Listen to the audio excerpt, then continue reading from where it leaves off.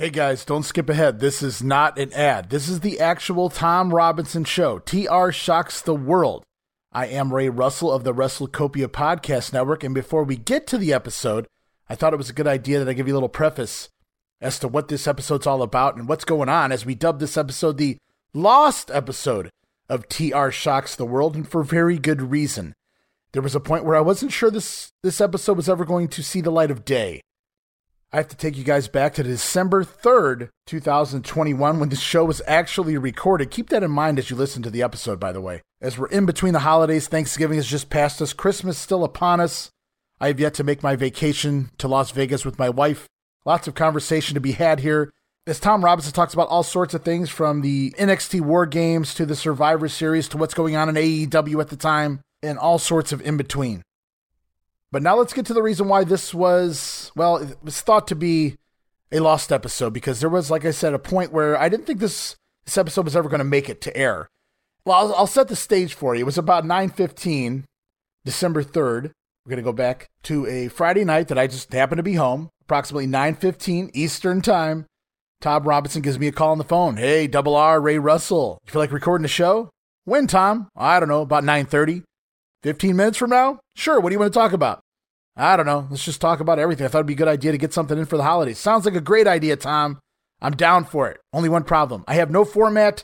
I'm not caught up on all the things going on currently in the world of professional wrestling. I'm usually a few weeks behind. So this should make for a most interesting episode of your show, Tom. To which Tom replies something along the lines of, well, let me go have a couple beers and I'll be ready to go. Oh boy, it's going to be one of those nights. All righty. Tom Robinson going to have a lot of fun here on the show. Get a little loose, funky like a monkey, if you will, baby. And so, maybe closer to 9:45 or so, Tom jumps on. He has a little issue in the bathroom. And then Tom gets on there, and we have a little fun with that at the beginning of the show. And away we go. And unbeknownst to me, a show with no format somehow devolved or evolved, it depends on how you want to look at it, into a near 5-hour conversation between myself and Tom Robinson. Unfortunately, there was a lot of conversation before and after the show, and there was a big downtime right in the middle of the show where the conversation kind of went off script, away from podcasting and just in a typical conversation, business conversation, personal conversation. Tom taking a few bathroom breaks in between as well. Hey, man, when you got to go, you got to go. I know what beer does to you. I've had enough of it. And then from there, about every 30 minutes or so in the show, Tom would give me the old obligatory, Ray Russell, if you can make something out of this, God bless you. You are a master of editing. I feel bad for you, Ray Russell, that you got to go back and do this. If this takes a few weeks, I get it. And I said, Tom, I think this might take a few months. And boy, I wasn't shitting. As here we are near the end of March, and the show just finally making air. But I had to go back and I had to listen to the entire show. I had to decipher what was part of the podcast and what wasn't. Edit that out first. Go back through the show again and edit out a few other things that probably should never make air, even on TR Shocks the World. So there is a part of the show early on where I say, we're not going to edit anything here on TR Shocks the World, but that's just absolutely untrue. Given some of the conversation that was had in this episode, let's just say that. Have no fear, because yes, there will be portions of this episode where you're like, why did it take 3 months to get this out? There's no need for this to be uncensored. There's nothing obscene about this segment of the show. Hey, wait a minute here. Tom sells this show on being super non-PC, but yet you guys are just having normal wrestling conversation. Well, there are certainly areas of this show that I'm still questioning right now if they should make it to the light of day, but this is where we're at. It went from 5 hours, I whittled it down to 3 hours, and that's quite a bit. Hear from myself and Tom Robinson on TR Shocks the World this week. I promise you, yes, before this episode is over, you will hear plenty of non-PC comments from Tom. Everything that actually makes the air here is completely uncensored, except for a couple of times I had to bleep out a name to protect the innocent or maybe to protect the guilty, and we just don't want any repercussions and wind up murdered for Tom spilling the beans here on the show. And I promise if you listen long enough, when we get to, well, let's just say there's a very detailed and insanely obscene version of Tom's Sizzlin' Six here this week on the show. And the top two specifically. Listen for the top two. Oh my God, Tom outdid himself there. In this episode, it starts off well enough, like your typical wrestling podcast or just conversational podcast. But once Tom starts feeling good, he's feeling really good. And we have a lot of fun on the show. Tom especially has a lot of fun. I'm just there for the ride. most of the way this time. Again, we had no format in front of us. We didn't know where we were going or what we were doing. We talked about everything from NXT to AEW, from the new Ric Flair podcast. Hey, TR the Magnificent makes a quick appearance. Well, I can't do it like Tom, but Wildfire Tommy Rich, hey brother, makes a guest appearance on the show to talk about his opinion on Big E in the WWE. That made for a fun conversation. But Tom covers everything from the Seth Rollins fan attack all the way down to TR's fight with Ric Flair. Well, verbal argument with Ric Flair inside the bar. Plus, Tom talks about his time in high school as he graduated with the very famous Tina Fey. Was she originally to be Tom's baby mama, or were they just passersby in the hallway? You'll just have to listen and see. We even somehow managed to work in a conversation about impressionist Rich Little. Yes, I'm not shitting you. Rich Little. For those of you who don't know who he is, Google it. And last but not least, an extraordinary night for Tom Robinson as he shoots on everything from Hannibal to David Bixen Span to Von Wagner, Bubba Ray Dudley, AJ Styles, Jay Lethal, Edge, and so much more. And right before you get going with the show, I got to ask you guys to head on over and you can talk to Tom. You can DM him. You can leave him a message, tweet him, retweet him. He has some great conversation there sometimes. Sometimes on Twitter, you can go over to TR Shock. That's at TR Shock on Twitter to find Thomas Robinson right there on Twitter. You can also find me, Ray Russell, on Twitter at Wrestling Grenade. That's at RASSLIN Grenade. You can contact me there about the WrestleCopia Podcast Network and any of our shows, from TR Shocks the World to our sister shows, the Wrestling Memory Grenade to Monday Warfare, the Battles Within, and so much more. So once again, head on over to Twitter. You can find Tom at TR Shock. Find me, Ray Russell, at Wrestling Grenade. And a final reminder before we get going, TR Shocks the World is a very non-PC and uncensored, for the most part, program. So don't say you haven't been warned. One final disclaimer, guys. The views, thoughts, and opinions expressed hereafter on this episode of TR Shocks the World are those of Tom Robinson and do not necessarily reflect the views or positions of any other entities they may represent. There, I think I covered my ass. So here it is, guys. It is the lost episode, going back to December 3rd, 2021, the lost episode of TR Shocks the World. TR Shocks the World.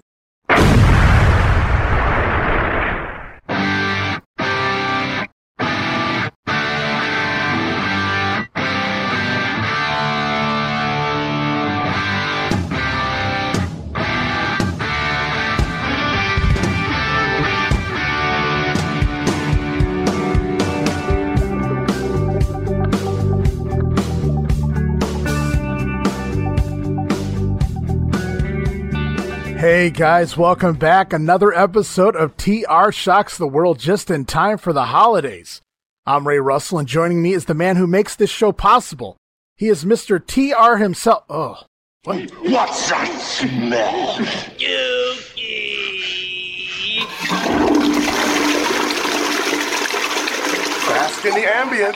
Basking in the ambience. Oh, Tom, are you done over there? TR, Tom Robinson, everybody. Tom, welcome to the show, buddy. Yo, yo, yo, as the old clip would say from Mike Lano. What's up, what's up, what's up? Yeah. Are you done with the bathroom? Whew. Who knows, brother? Anytime you're on the phone, on the live via internet, etc., I could just run out and you have to do some editing because, you know. No. This is TR Shocks the World. Well, there will be no editing on this special holiday edition. I call it holiday like I'm all PC. This is Merry Christmas edition here, and from my end anyway, Tom. I think I need Metamucil because I'm very irregular these last few days. Oh, it's my 52nd birthday the other day, too. Oh, happy belated by a couple days, yeah. I know, it took your ass like 48 hours to put something on my Facebook timeline. I was like, everybody on my friends list hit me up except Ray Russell. Well, it was like 24 hours, and to be fair, I hadn't been on there until that time frame, so sorry, Tom. It ain't like you have 92 kids and like real life to deal with. That's right. I just sit around waiting for your birthday every year. Yeah. I don't know if it probably wasn't an original line, but the infamous fanboy, I shouldn't say it like that, it sounds bad, but a friend of mine, Jamie Ward, his wife commented, hey, you're at 52, you finally have a full deck. Or you're finally playing with a full deck. There you go. Excuse me. Is that an old line? I've never heard it, but it makes sense. Yeah, but it's not successful so far. Well, when are you gonna? I wish I knew that was coming.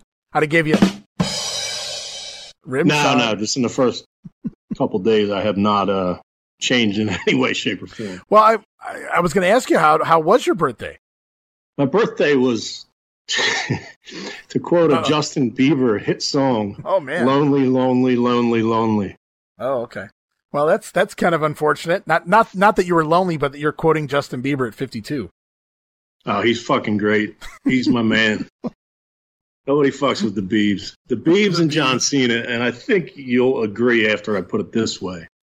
The two dudes that A, get pussy, and B, sick kids want to see, and they go out of their fucking way to make these little kids that are dying happy at the end of their life. So they're okay in my book. Well, leave it to Bieber, I suppose. I was trying to get you to put Bieber over, but I guess that was as good as I'm going to get. Well, I'm down with, like, visiting the sick kids and things like that. Other than that, I don't really have much in common with the enjoyment of Bieber along with you, Tom. I apologize. How old is your oldest? 20. Mine just turned 25, and it's a male. It's right? a he. Okay. Well, these days Yes. you need he, him, her, she, it, whatever. They. Yeah. Them, they. Yeah. Dummy. Yeah. Yeah. Yeah, exactly. Yeah, them, All they, right. man. We got really nothing on a format. We just wanted to get something out there. But since Dummy Yeah was put out there, my boy LA Knight is on the Survivor Series, whatever the fuck, War Games.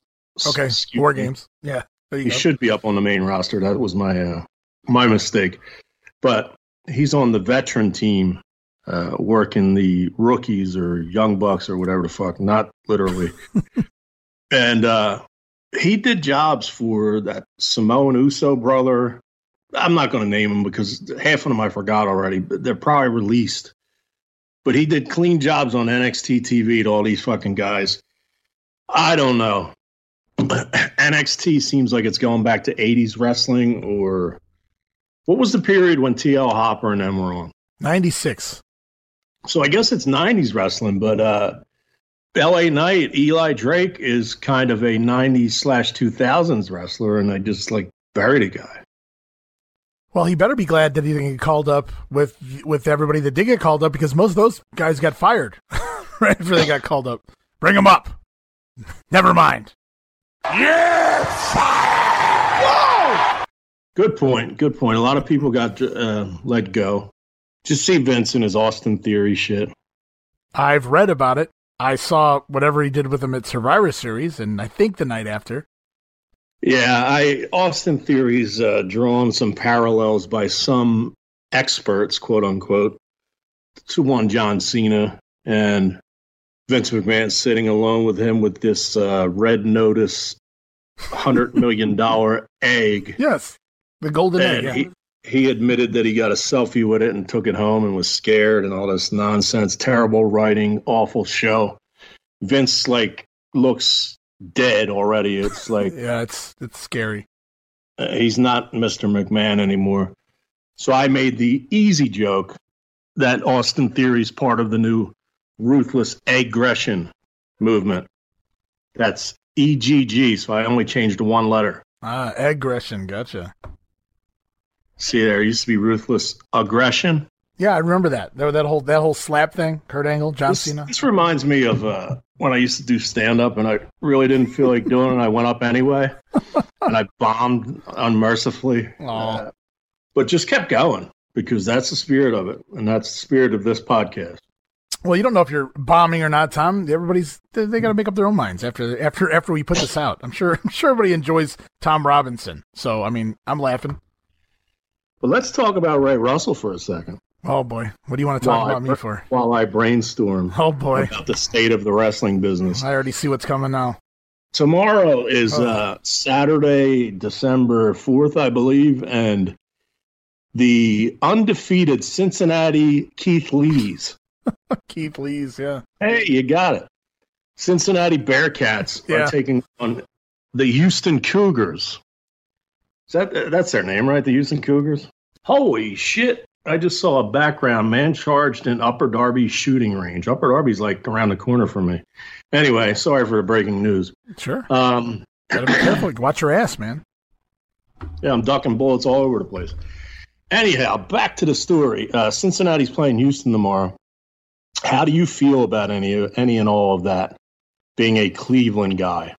I guess I would have to root for Cincinnati. They're closer than Houston. I don't really have a dog in that fight. Are you an Ohio State backer? Yeah, I'm an Ohio State guy. They got 2 losses, so they're pretty much out. Yeah, I know. You don't have to remind me. I saw. Well, I saw the Michigan shit. Yeah, Michigan, as Ric Flair predicted. We can get into all that later. But Ric Flair. But yeah, they lost to Michigan, which was their second loss. Alabama has lost and is playing Georgia tomorrow. So it sets up, if everybody wins, that Cincinnati will be a playoff team. However, if they lose, all kind of shit can happen. But being from the state of Ohio, sure. Ray Russell, how old are you right now? 42. 42. If my estimation is correct, you are approximately the same age as all those guys from out in Ohio from WWE, like Dolph Ziggler and Mike Mizanin, or Nick Nemeth, I should have said, and been smart. Yeah, we all graduated the same year. Yeah. You know, it's funny. Like, I give you credit. You just said we graduated the same year. Mm-hmm. Tina Fey was in the class of '88 at Upper Darby. And, you know, a lot of, like, in my homeroom was this kid, Todd Rucci, whose kids play for Wisconsin now and somebody else respectively. And he played in the pros and played for Penn State and stuff like that. But it's Ruch to me, like, and he's just a guy. But Tina Fey's like the 30 Rock and the Mean Girls. So she's like the star of that class in my eyes. And, I always like exaggerate my fucking relationship to her, to anybody, because I have no self-esteem. And like, she was in my world cultures class, and I literally never exchanged any words with her except like hi or excuse me when I walk by her or something. But I mean, if you catch me on the right night, I went to the prom with her. I got her pregnant, and we had to have an abortion. Blah blah blah blah blah. Wow. But back to the point. Is that Ray Russell said we graduated together, left it at that. Yeah, that's pretty much it. Well, I mean, it wasn't the same school, Tom, so we did just graduate the same year. Sorry, a little choked up there thinking about my high school days. Well, yeah, I mean, Tina Fey, I guess. I mean, you should have stuck with that, Tom. She didn't look like she does today back then. She looked very Greek back then. Well, and she got jabbed in her face by a knife-wielding nutcase.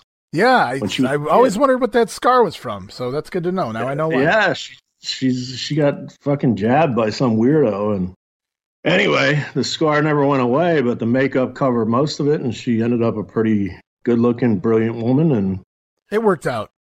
Maybe she'll come on one day. Yeah, class of whatever year that would have been. My other buddy, Greg Lingo. This was unprepared and just came in my head. Okay. He's 2 years. He was class of like 90.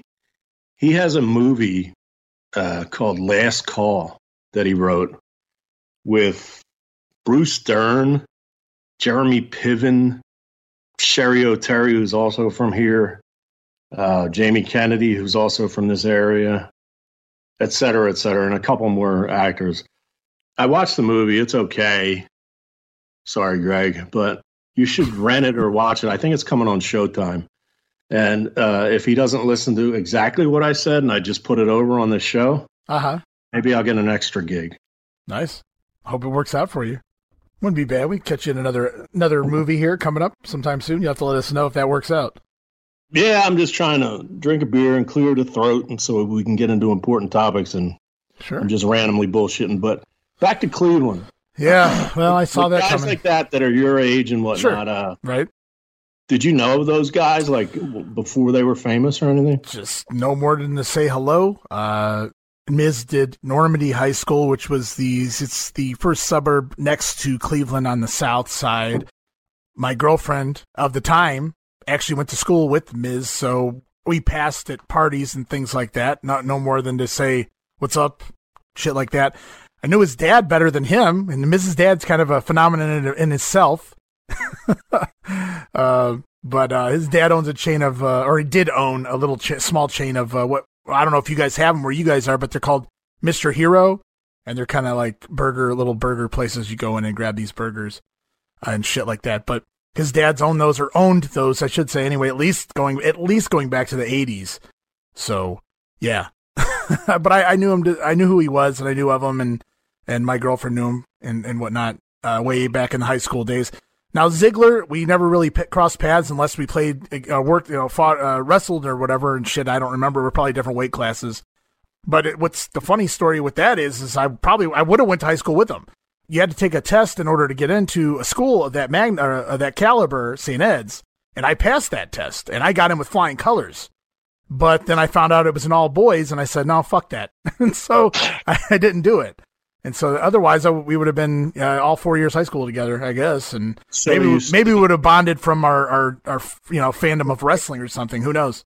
Are you stating, Ray Russell, that Nick Nemeth, RR, and NN, if you went to that all-male school, that Nick Nemeth, the All-American and future Kent State prodigy, that's right, was a homosexual? No, I'm not saying that at all. It doesn't even make any sense. I didn't say that. I'm saying you didn't want to go because it's all male. I thought there was some implication. No, I'm saying that there were no ladies to be had. Yeah. Because apparently Dolph's notorious for Amy Schumer. I was gonna. That was the Tammy Sitch has pictures that he allegedly suplexed her for 7 hours, and some cock and pussy were involved. Yeah. I don't know. Yeah, even one of the Bellas before John Cena got a hold of her, that Nikki Bella or whatever, yeah. Yeah, his dick's been around, as late Dennis Carluzza would say. His fucking dick's been born, man. Nice. But anyway, all right. This is a wrestling show. And well, you were talking about wrestlers. Well, yeah, we're talking about wrestlers, like high school life and things of that nature. What is my saying that I get a bell from? So forth? I almost went there. I did the Vince saying things of that nature.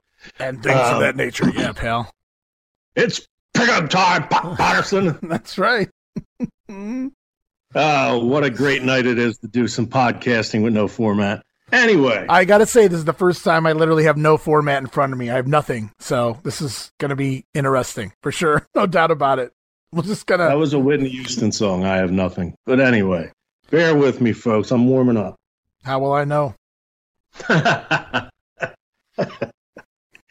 You do pop me when you come back with my obscure references and top it with a more obscure rather reference of a hit song, so to speak.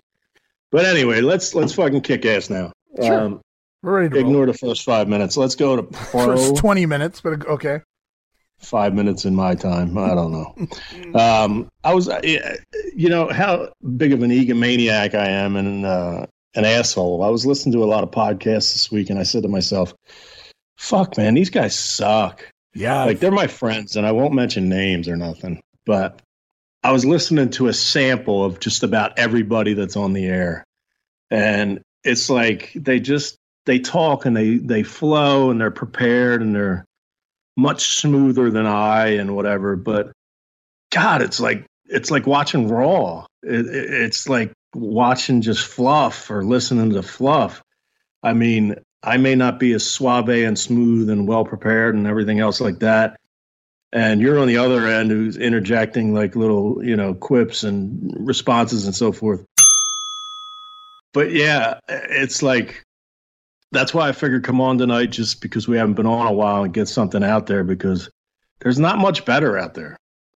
No, I don't know what you're wanting to talk about first or whatnot, but I'll say I was really disappointed with the. What did you think about the Ric Flair podcast when it made its debut with Mark Madden? It sucks, especially this particular subject. Mark Madden, I've always liked, got along with. I could say I'm a friendly acquaintance with still to this minute. Okay. He's 60 years old. His show in Pittsburgh, if you've ever listened to it, is fucking great because he works the whole city of Pittsburgh in a wrestling character about sports, hangs up on people, cuts promos on them, etc. All, mostly in character. Mm-hmm. And they just listen and come back for more abuse. So I love Mark for that. But he's 60 years old now, and he's got Nature Boy Ric Flair, who allegedly was going to be part of AEW before that wonderful Dark Side of the Ring episode. And now he's got some kind of, last ditch effort, if you will, to get some money. And I'm sure they're making money because they get a lot of hits on YouTube or whatever. But when you put a mic on Ric Flair, he becomes less likable each fucking time there's a mic on him. Am I wrong or? No, and I mean, that's part of it too. It started really from my side of things, being the editor of all the shows that I do, is just listening to the opening of the first show. The sound kept cutting out when Mark Madden was just opening the show. And I go, what the fuck is this? And how do you put this on the air? This is like Ric Flair. Like, there's no reason it should sound like shit. And then Mark Madden was just, and this is I don't know him personally, but him screaming into the microphone as loud as he can instead of just talking like a normal human being. It was just bothering the shit out of me. And that was just from the announcer point of view of everything. And then it's like you said, Rick just continued to talk. And it was like, yikes, dude, you're not doing yourself any favors because it's, there's no filter, but it's not like it's wild and untamed type stuff. It's just Ric Flair type stuff that's coming out of his mouth. It's nothing really shocking. It's just probably things that are best left unsaid, I guess, to some degree. I'm with you, and we're in no way part of cancel culture. And now I feel pretty good, right? So I can talk clearly. No, but where I'm getting is I am anti-cancel culture. And when he used to do it with Conrad, when he'd be half fucking lit, and he dropped some Easter eggs if you listen close. Now that he's with Madden, he's kind of, he's sober when he's doing the show. At least he appears so. It appears that he's taping during the day. But he still drops that every once in a while comment that he almost died. He was in the coma. And the last words, verbally he said to me, not that I was like in his life all the time, but there's been several occasions. And one, we were drinking together and he left the bar and called me a fucking asshole. So right. I had a thing like, fuck you, Ric Flair kind of deal. But then when he had that, as Hunter would say, cardiac event, or whatever the fuck he had that put him down for a while, and he was in a medically induced coma and all that, I said, geez, that's fucking Ric Flair. He gave me so much entertainment. Fuck that one weird night, man. I pray for the guy, let him get better, blah, blah, blah, blah, blah. Yeah. Comes back, has like a little thing with a WWE ambassador and seems to regain his health or what have you for the most part. And now he's back on the outs with WWE, so he just runs and just starts talking shit on people and on organizations. And I hate to say it to Mark Madden because, like I said, I'm friendly with him, and he's always did well at whatever he's tried. Financially, this might work for him, but it's going to kill Ric Flair. I mean, not literally, but if he hasn't ruined his fucking legacy already, it will in time, because one of these days he's going to have a six-pack or some fucking fruity drinks that he drinks, and he's going to say a bunch of shit that he'll regret, and it's I don't know. It doesn't seem good to me. Like, I can do shock radio, but I didn't do a trilogy with Rick Steamboat that'll make fans cry if they watch it again. You know what I mean? Sure. Yeah. I'm just a douchebag who did the indies, so, I can say whatever I want. I work a regular job. But Ric Flair in wrestling, that's his only fucking job. So, I don't know. I think he's ruining his legacy. Yeah, the only good thing about it is, he always talks about his ADHD. These podcasts that Rick goes and does, they don't never seem to work out in the long run. He always seems to just kind of lose interest after a few weeks, so it's curious to see how many weeks this actually lasts before he goes, yeah, I'm bored with that shit. That's too much work, 2 hours a week to make some money. So we'll see what actually happens with it long term. But for right now, I only listened to part of the first one. I didn't even do the second one. So I read some of the transcript as far as what he talked about and everything with Seth Rollins and all that stuff. But other than that, I wasn't intrigued enough to go back. I didn't really care for the sound quality for who it was. It was just inexcusable, especially with Mark Madden. He knows radio, like you said. And then I don't know what Flair was using. It was just like, this is not professional enough for me to be Ric Flair. Like, Steve Austin is not a whiz at microphones and all these other gadgets, but yet his show still comes out so professional. So why can't Rick's is my first point. And my second point is definitely exactly what you just said. I don't understand the point of what is he? I guess he's getting money. The short answer is, what is he getting out of this? Money. So yeah, and that's what Rick's always done. It's let me go wherever I can go, whether it's the state lottery or whatever. Whoever's going to pay me to do something, I'm going to go do it because I need money, because I spend it faster than I make it. I'm not one to condemn him for that. In fact, he probably called me an asshole because he saw a mirror of himself that night. It was actually in December. It was December 15th, I believe, in 2015. Raw was in town. It was Monday, December 14th, 15th, or 16th. I forget. My father had just passed away December 10th in that year. So I was kind of in a whirlwind of emotions when I was drinking with Ric Flair. And at that time, Charlotte and Becky were friends. Rick actually texted them for me. Why, I don't know, but he did. He texted he called Conrad Thompson at, 12:30 on a Monday night to no avail, et cetera, et cetera. But yeah, the last thing he said to me was that I'm an asshole. And I was thinking to myself, that's kind of cool, but kind of fucked up in the same way, because I was nothing but nice to the guy. But anyway, yeah, he talks a lot of shit, and I guess we'll jump right into this subject. I was going to hold off till later, but it was episode 3, which I've yet to watch, that apparently, or maybe it was episode 2. I don't know, because I didn't watch the whole thing. But apparently he was one of the, I'd say majority of the boys that are all over Seth Rollins for when he got caught by TMZ about the little mental case bowling ball with a fucking 20-yard running start, who speared him and knocked him the fuck over.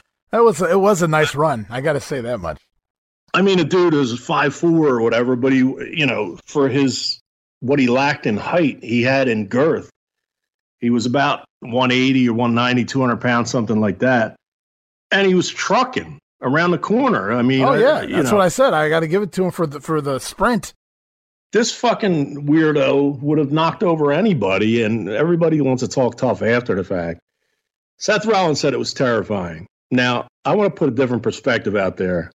I work for a package delivery company, one of the top 3 in the world. It's actually top 3 in America. It's number 1 in the world, but I don't want to go into that. But if I was just like going to my job and leaving, whatever, fucking dropping off a package and just walking back to my truck, and somebody had a 20 fucking yard dash doing about a fucking 4.0 and just hit me out of nowhere, I'd be fucking terrified too before I got my bearings and fucking choked the fucker out. I mean, there would be no fucking Adam Page not Adam Page. Who's the fucking authority figure there? That Pierce? Scrap Daddy. Yeah, it wasn't him, but those kind of dudes, Sanjay Dutt or one of them motherfuckers. The dudes with the suits. One of them comes out and a ref comes out, but you already got fucking slam, bam, bam by this little fucking bowling ball. And, you don't know what the fuck's going on. It's not the territories jerk-offs. You don't have the chance to recover, choke the motherfucker back to the back, put him in a room and put the boots to him. You work for a corporation, a publicly traded corporation. You're on live TV, and it's the fucking era of pussies with cancel culture. So, he's mentally ill, apparently, and he was summoned by Goldberg and Vince McMahon to attack Seth, but they can't say nothing because it's on the down low, and he owed him money, et cetera, et cetera. Seth Rollins, if you happen to hear this along a plane ride or you're whatever, I'm with you, dude. Like, of course you would have beat the fuck out of him if you had a fair chance. But, dare I say, and I will say it, if Brock Lesnar was in the same situation, he'd got bowled over by that little fat fuck. Because when you're walking and not looking, I don't care how tough you are. Now, would Brock Lesnar just kind of front face lock him and let the authorities fucking kick him out? No. Probably would have snapped his neck, actually. Fucking snapped his neck, right. Yeah. But to say he was terrified is just being honest, in my opinion. He wasn't saying this little fucking piece of shit scumbag, whatever your fucking name is, Jabron. I take mental illness shit for anxiety and depression. I don't know if you're schizophrenic or whatever the fuck you are, but you should be stomped in the fucking head. You shouldn't be put away and coddled. You're a fucking cunt. Don't jump the barricade, anyone. But to say he was terrified is a natural reaction. He got caught on film. I saw Hannibal. You know Hannibal? Oh, I'm familiar. Hannibal's a bad motherfucker. So if he's mad, I'll have to fucking get my ass kicked, but I'll show better than most people. But he was like, I offered $1,000 for that guy to come out and fight the Blood Hunter. And Seth Rollins should have never said that he was terrified. And he had Sullivan on his podcast, and Sullivan's like, yeah, I think he would want to take that one back. And some other dude who I didn't recognize, but yeah, I mean, I could say I partially agree with Sullivan. The camera in the face, the word terrified kind of makes the boys look bad, but we're mixing generations here. And even the oldest school guy, Jim Cornette, said, he blindsided him. What the fuck you going to do? So, well, I don't even look at it from he took him down point of view. I mean, I think your body's natural instinct when you have 1 second to prepare when you're going to get bulldozed is to go down. Like you're not prepared to, put a block up and try to stop it. So he's going to go down. From there, it's whatever. I didn't have everybody after the fact tried to make it a point to give him shit for not throwing punches, not beating the shit out of the guy. He's, like you said, he held him there. I didn't have an issue with anything Seth Rollins did with the guy or what have. I wish there would have been more that came out. Like I would have loved to have seen him, get physical with the dude. That would have been fun. But even though he didn't, I didn't think anything twice about it. It was only that TMZ that it kind of threw me off. I'm like, terrified? Really? It just sounded like the poor choice of word there. I doubt he was terrified. I'm sure he was like, what the fuck's going on? And maybe that is terrified by definition. I don't know. I don't have a Webster's in front of me, but I don't know, man. Like I thought the word choice was bad. It did sound kind of like wussy, so to speak, but at the same time, I get what he's saying. Obviously guys aren't like, sticking knives in him with pig lard on it and shit like Blackjack Mulligan or whatever, but Blackjack Mulligan has been making statements. Never. By the way, your Hannibal sounded like Triple H breeded with Johnny Valentine. It was a very interesting voice.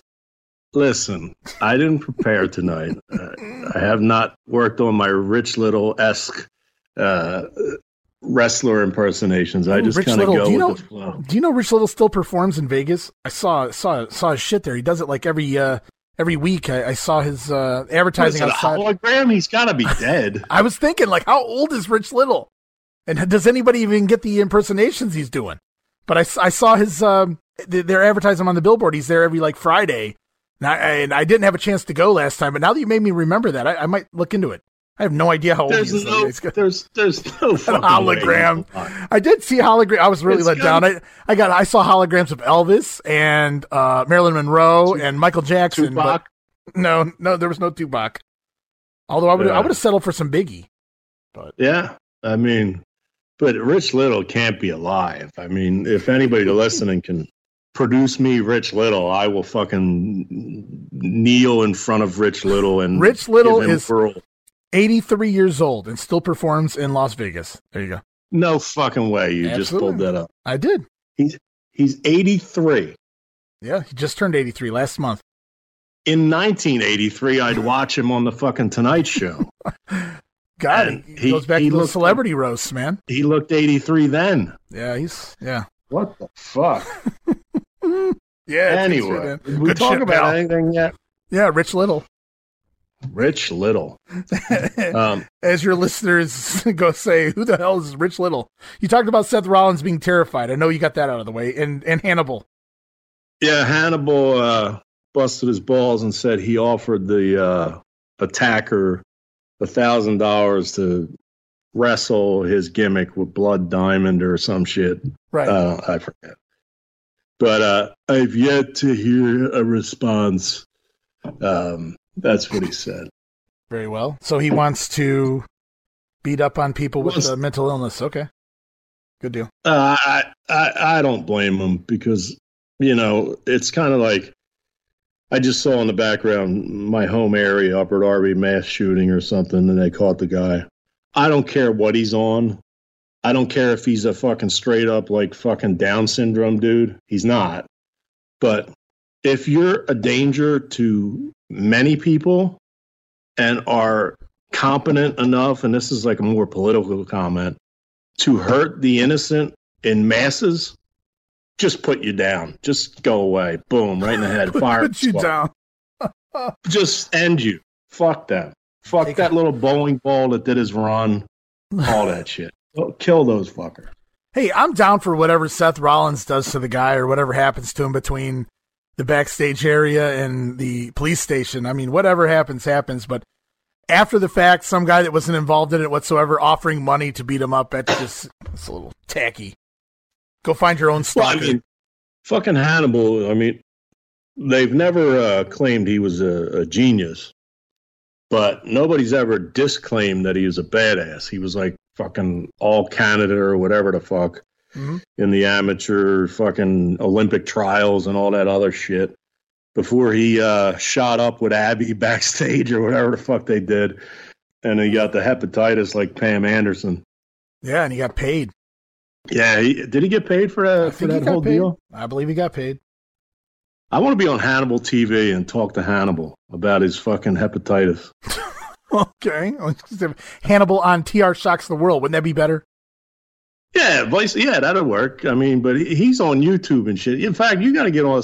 You're already on YouTube with the Wrestling Grenade and all that other fucking 82 programs you got. Well, I'm glad you mentioned that because Shill Time officially today, finally, we got our own custom URL on YouTube.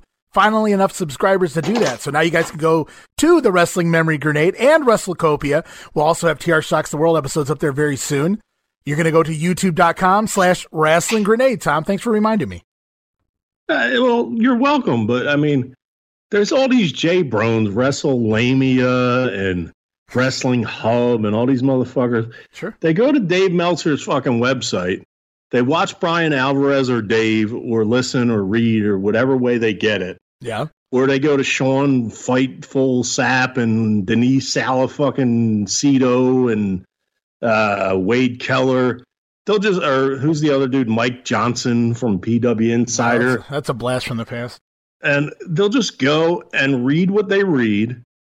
And they'll make a little video of somebody with the talent that you have, I'm sure. I don't know how the fuck to put it up there, but I would put TR Shock on Seth Rollins incident. Just a little suggestion, not that I'm bothered or anything, but I'm bothered by the fact that these J-Brones have like 1.7K looks, their views or whatever, when I scroll through my YouTube, and I'm saying, me and Ray crushed them.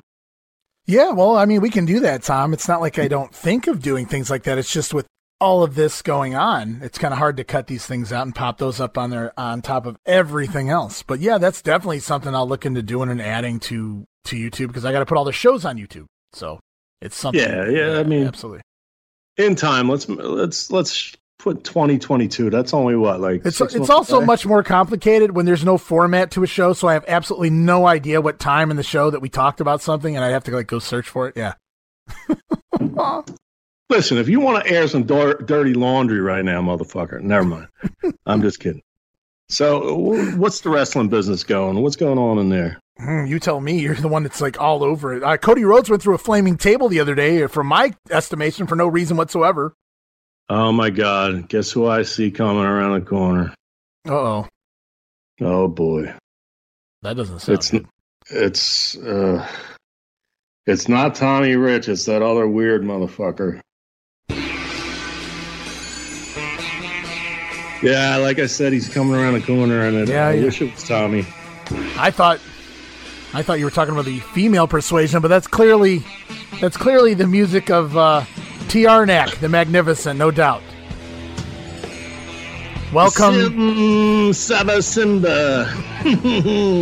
Indeed, welcome. As I put air quotes around welcome to our show, T.R. Nack. I am trying to get on every fucking show you have, including Wrestling Grenade. You are welcome. You're welcome on the Wrestling Grenade. I'd love to talk prime time wrestling. That would be fun. What can we do you for this time, Mr. Magnificent? I have a variety of jokes here. I have probably 37, in fact, but I see that big fatso Tom around the corner, so I'm just going to get as many in as I can. Well, we have no format, T.R. Nack, and normally with no format, that would mean that you could probably stay on here forever, but we're going to hold you to just a couple. If you have 1, 2, whatever you want to do, we'll let you go. I'll let you know how you do, and that'll depend on how much longer you stay on here. Pedro from the real world with lesions on his arm. And Cody Rhodes. Oh, yeah. What I don't even know what to say to that. No matter how hard you try, they just won't heal. Simba. Wow. Oh. Get the fuck out. Get the fuck out. That was terrible. That didn't last very long, Tom. That was kind of good, actually, a little bit. I mean, it was terrible, but in a good way. It's talking about somebody that unfortunately had a bad immune system, a compromised immune system, as they say, and putting it together with Cody saying he'll never turn and they just won't heal. What a awful, poor taste. What a terrible joke. Probably wrote that in like 2 minutes. He probably did. Wait, he doesn't write his jokes, right? Doesn't he read them out of an envelope or something? I don't know. I'm never there, so I have no idea. I don't really know the concept. I don't pay attention to these people and these characters and anything, but Jesus Christmas. That might have been TR Nack's fastest visit yet. Well, let's hope we can keep him away, and if he keeps it like not so disgusting and so vile and so offensive, then maybe he can have a segment every 2 shows or something, Yeah, I mean, I like how you followed him up by explaining his joke. It's almost like you knew exactly what he was thinking. No, I was just trying to decipher how disgusting that joke was and how bad it was. It was almost, to me, it bothered me on an equal level with the one a few shows ago about Del Wilkes and Aaron Hernandez and the woman whose name escapes me, and the punchline was they're 3 dead patriots. I mean, come on. We're trying to run a legitimate podcast here we're not trying to ruffle any feathers or make anybody uncomfortable or make fun of the unfortunate it's just wherever I go, they follow me around. Well, you picked a good time of year to make it all snowflakes only around here, I guess, huh? Nice. Snowflakes in December. Yeah, it's almost that time of year. Well, it is that time of year, but it's almost Christmas. We've just passed Thanksgiving. So let's talk about. I can't even do McAdam. I was just going to do McAdam. McAdam slept at my apartment and shit like back in the day. John McAdam. Yeah. Who doesn't know JohnMcAdam.com? For the listeners, John McAdam is from Nashua, New Hampshire. He's a very old friend of mine, 56 years old. I'm 52. We met in person. He just hopped in the car with me and Joe Lilly and drove to Baltimore. That's how weird wrestling people are back in the day. We met, we did correspondence and stuff, but we just met for like 5 seconds and he just ups and jumps in a car for a 3-hour drive. So that was the first encounter physically with Mr. McAdam. But physically, where was I going? I was just going to do an impression of him. I honestly love 3 ways. I love 4 ways. Yeah, where you were going, I don't know. You guys got physical? I don't know. Yes, we got physical. It was the Piss Boys, Joe Lilly and I, with Mr. McAdam. Now, he has a show called Stick to Wrestling, and you would think his longest term friend, let me start some Ric Flair-esque bullshit here. Okay.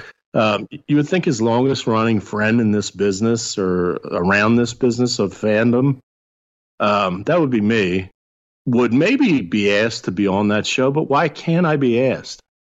Well, I think you know the answer to that, Tom. Well, of course I do, but it's just preposterous. And, you know, Jeff Bowden and Barry Rose, I'm more friendly with Bowden than I am with Barry, but I like Barry a lot. Never been asked to be on there. Well, I think you know why you haven't been asked to be on there, Tom. I'm trying to figure it out, dude. It's like crazy. They have everybody else, and I don't know. It's almost like you're banned from those shows or something. It's almost like, I'm glad you brought that up, that word, Okay. because there's a lot of people out there. I mean, I want to get your opinion, sort of, but it's not going to sway mine. Number one, Enzo Amore. Okay. The guy admittedly got a little full of himself, got caught up in the moment, but he'll tell you that too. But the bottom line is numbers. When they put him on 205 Live, the realest guy in the room, how you doing? He fucking buried those Tony Neses and those fucking Pac, whatever the fuck his name is, Drew Gulak and fucking Goulash and everybody else. And the ratings on that non-existent show were actually, you know, kind of good because he has a personality. Some Rizat, as Johnny Swinger would so eloquently say on Impact Wrestling, says that he was sexually abusive of her. Boom, he's gone. It's been like 3 or 4 years, maybe more. They went to court, yada, yada, innocent, completely innocent. They deemed the chick mentally ill, and she made the fucking shit up. He's not back in the WWE. I don't think he would fit in AEW, quite frankly, because they're more of a wrestling product. But right. He's a great wrestling personality. Got to sit on the side. Fucking, there's not that many instances. Joey Ryan was getting over on the indies with the dreaded dick. What's it called? The dick flip? Dick flip, yeah. Cornette hated that, wanted to fucking kill him, blah, blah, blah, blah, blah. I didn't have that problem with it. Mick Foley took the fucking bump. A lot of big stars took the bump for that thing. It was in the vein of Orange Cassidy and shit that's fucking stupid. Okay, he gets an allegation. Yeah. And then a week or two later, all of a sudden it's 25 allegations. Yeah, right. Basically, he goes online and apologizes for treating rats like rats. Legally, he's never been proven to have done anything that was not consensual.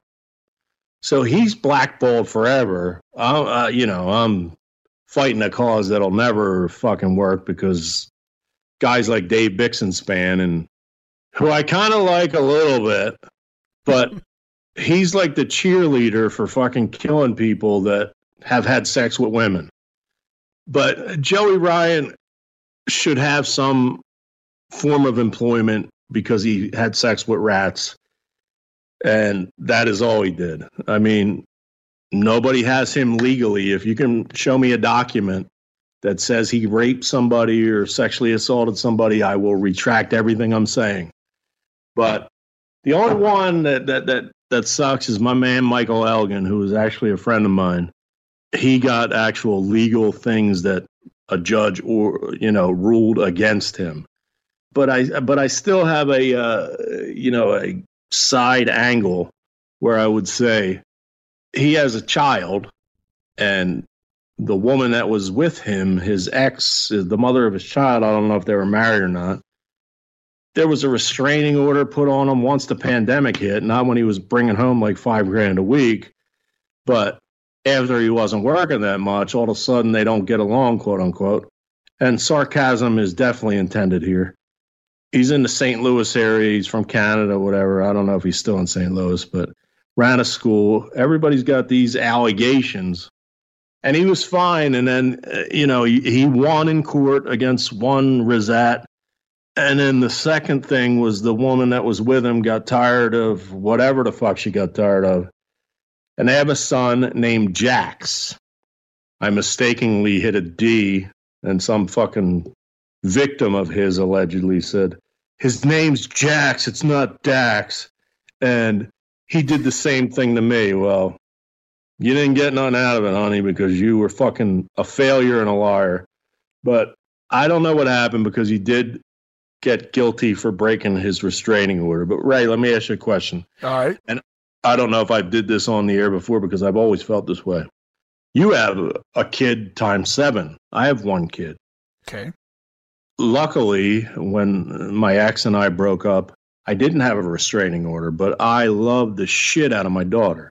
Still do, did then, will till the day I die, which is normal. If you have a restraining order against me, I'm going to fucking break it to see my kid. Plain and simple. I mean, I'm not going to attack my ex and none of that, but I believe he broke those little parameters where you can't come within 100 yards or whatever the fuck they say. Right. And I'm being a little naive here because I only know Mike so much. I don't, and his name's not Mike. It's like Aaron or something, but that guy is a talent. I mean, he's not a world champion talent, but he fit right into ECW, a big fucking powerhouse who could do like sit out fucking spinning fucking power bombs and shit like that. I'm a victim. What am I called? I'm a God. You're an enabler of evil. Yeah, I'm an enabler of the offender or a criminal assistant or some bullshit that they made up. But I think that Mike Elgin, Big Mike, missed his kid because he every day on Instagram, Twitter, whatever, and even in personal conversations, he would talk about his kid. If you put that guy away from his kid and there's a law, I wouldn't give a fuck. I'd break the law too. I want to see my kid. I don't give a fuck about the cunt that made the kid. If she don't want me there, and it's my words, not his saying the cunt. But if she don't want me around, God bless you, you fucking whatever you are. Go find another dude. But I got a baby that's my blood, my DNA, my heart and soul. I want to see my son.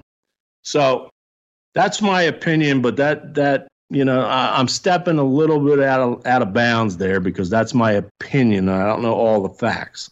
But I do know Mike a little bit, and I think he's a good dude, and I think that was the situation there.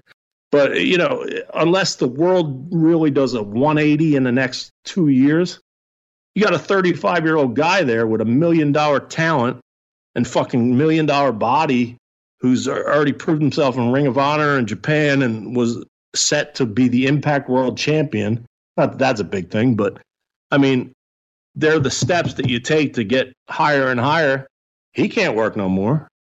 Enzo, fucking the lollipop dick flip guy. There's probably like 50 other examples, you know. So we didn't have a format, but what the fuck?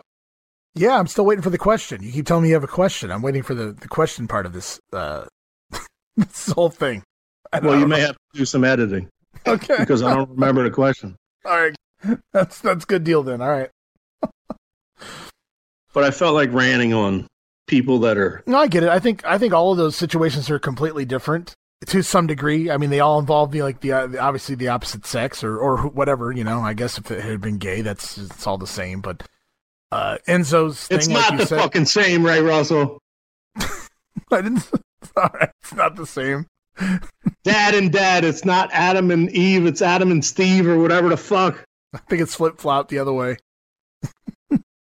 But quit wearing flip-flops. What are you, Brian Last? Actually, I do have flip-flops on right now. I typically wouldn't. Oh, my God. You are Brian Last. Is this Brian Last in a Cleveland accent? I didn't know Clevelanders had accents. Interesting. I don't hear one. Hey. I don't hear one from you. Now we're having fun.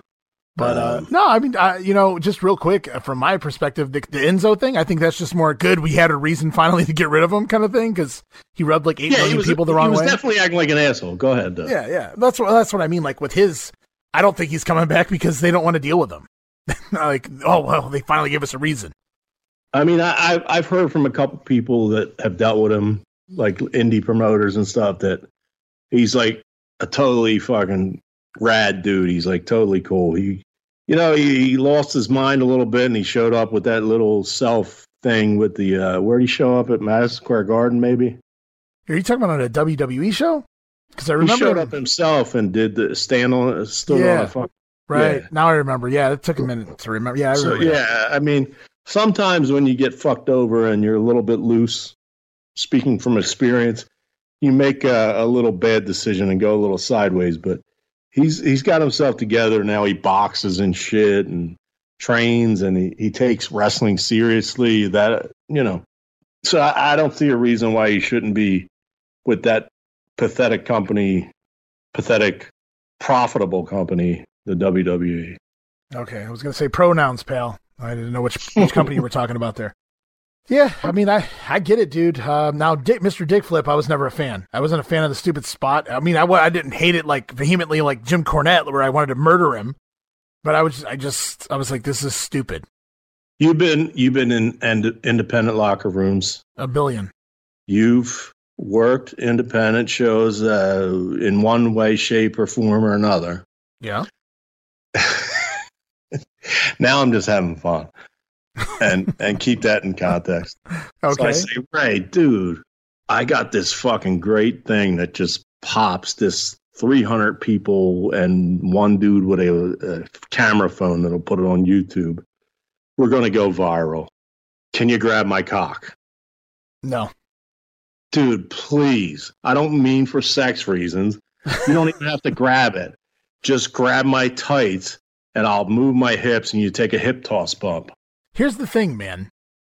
I'm not Jim Cornette. I don't mind the occasional stupid spot. They did I was on a show where they did a Royal Rumble for Halloween, and everybody came out as a fucking costume. So they came out as old wrestlers. They came out as Darth Vader. They came out at whatever the fuck.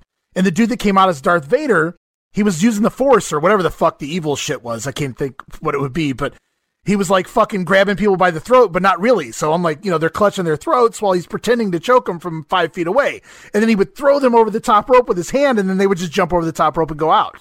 And I would say, fucking brilliant. That's fucking hilarious. It's great shit, pal. But the dick flip thing, no, not. I'm not into that one. It's just stupid. I guess it's just a preference, I suppose. I tried to put it in a situation where it would be understood differently. Maybe, I mean, obviously you wouldn't, but maybe when I presented it that way, the people that are listening might be like, not King Chivas, by the way. Shout out, King. He would hate that I said that. He's trying to still like me. God he wished bless you a him. happy birthday. Yeah. Oh, he's a good dude. We sat, there was some NXT thing that he was in for Philly that I was at. We switched our seats to sit together just to watch like Red Dragon against somebody, and we just shot the shit. He fucking stepped in for, what's that band? You want it all, but you can't Faith No More? have it. Faith No More, right? Yes. I'm glad that my voice isn't that bad while I'm drinking beers. Just be glad they played that on ECW. Otherwise, I'd have no fucking clue who sang that song. Yeah, he actually played with them. He played bass with them for, I don't know how long, but quite a long time. And the voice of that song was the band leader. And, he got real tight with him. But unfortunately, he passed away in his 50s or whatever. But King's a great person, great musician, and great wrestling fan. He's just got to kind of come over, get out of that cult of Cornette, because Cornette even likes AEW at this point at some, compared to what WWE's putting out. Should we talk about wrestling now? Yeah, we can talk about wrestling. We're only an hour into the show. Okay, well, I'll try to make it friendly. Unless you want TR Neck to come back and talk about more gaping wounds. No, that was what a horrible taste that person has. Somebody say something about Monday Night Raw. Oh, I don't know. Were you part of Monday Night Raw, Tommy Rich? I was not. I didn't watch. Listen, me and the old lady, I've been married for 75 years. We've been down there in Hendersonville. Have you been loyal for 75 years? That's the question. I've been loyal. I've been royal. I've been king of the ring. I've been there to 1981 Techwood Drive, baby. I didn't say Crown Royal, Tommy. I said loyal. Listen, hey man, you got any whiskey? Yeah, hell yeah. I got some Jack. I wish hey man, Jack Lanza. I remember he was my agent, man. Yeah. How'd that work? Listen, we don't need to talk about anything else but my career, and I'm going to give my opinion on shit right now. Right. The current product. That's all right with you, Ray Russell. As according to Tommy Rich, I can't wait. Somebody say something about Big E. Well, no, nobody said anything about Big E. I said Big E, as in Big E Smalls, Notorious B.I.G. earlier, but if you want to talk about Big E, Tommy, please tell me your thoughts on Big E. Biggie, can't you see? Sometimes you got to stay with the tag team. I just made that up. Well, listen, I can tell. Talking seriously, man, I'm considered the Dave Meltzer of George or Hendersonville or wherever the fuck I'm at right now. But Big E Langston, right? So sure. People talk about, the NXT 2.0 with this, just put over the young boys that are amateur wrestlers and amateur football players and what have you. But listen, Big E's one of those guys that didn't work the indies like me or you, Ray Russell. So that damn Paul, remember me and Paul E at Austin Idol shaved Jerry Lawler's hair? Yeah, that was more than 30 years ago, Tommy, but I do remember. That was a huge angle. Made a lot of money. That was about 2 years ago. I don't know what the fuck Ohio time's like. That was like 2 years ago. I was under the ring. I remember I had a 6-pack or 12-pack or something. They're lucky that you didn't pass out under there. Missed the entire angle. Listen, man. I want to break it down for you. So, that damn Paul Lee had so much power, Paulie Dangerously. Mm-hmm. I don't know what they call my bear, but Paulie Dangerously. He says, I'm going to talk a smack. I got creative, push and this, that, and the other, pull, I should say. And he says to Big E, if you go back and talk smack with Big E, he says, if you put, Paulie's a psychologist, ECW, I rode myself up there. I was in the FBI and I got paid $50 and I went home and I lost $200, you know what I mean? But anyway, he's a psychologist. So he could tell, he could fuck anybody's brain up. So he got that hot ass little Caleb Braxton there too. But it's a now defunct kind of show with him. It's still on, but he ain't on there. But that was when he was all creative.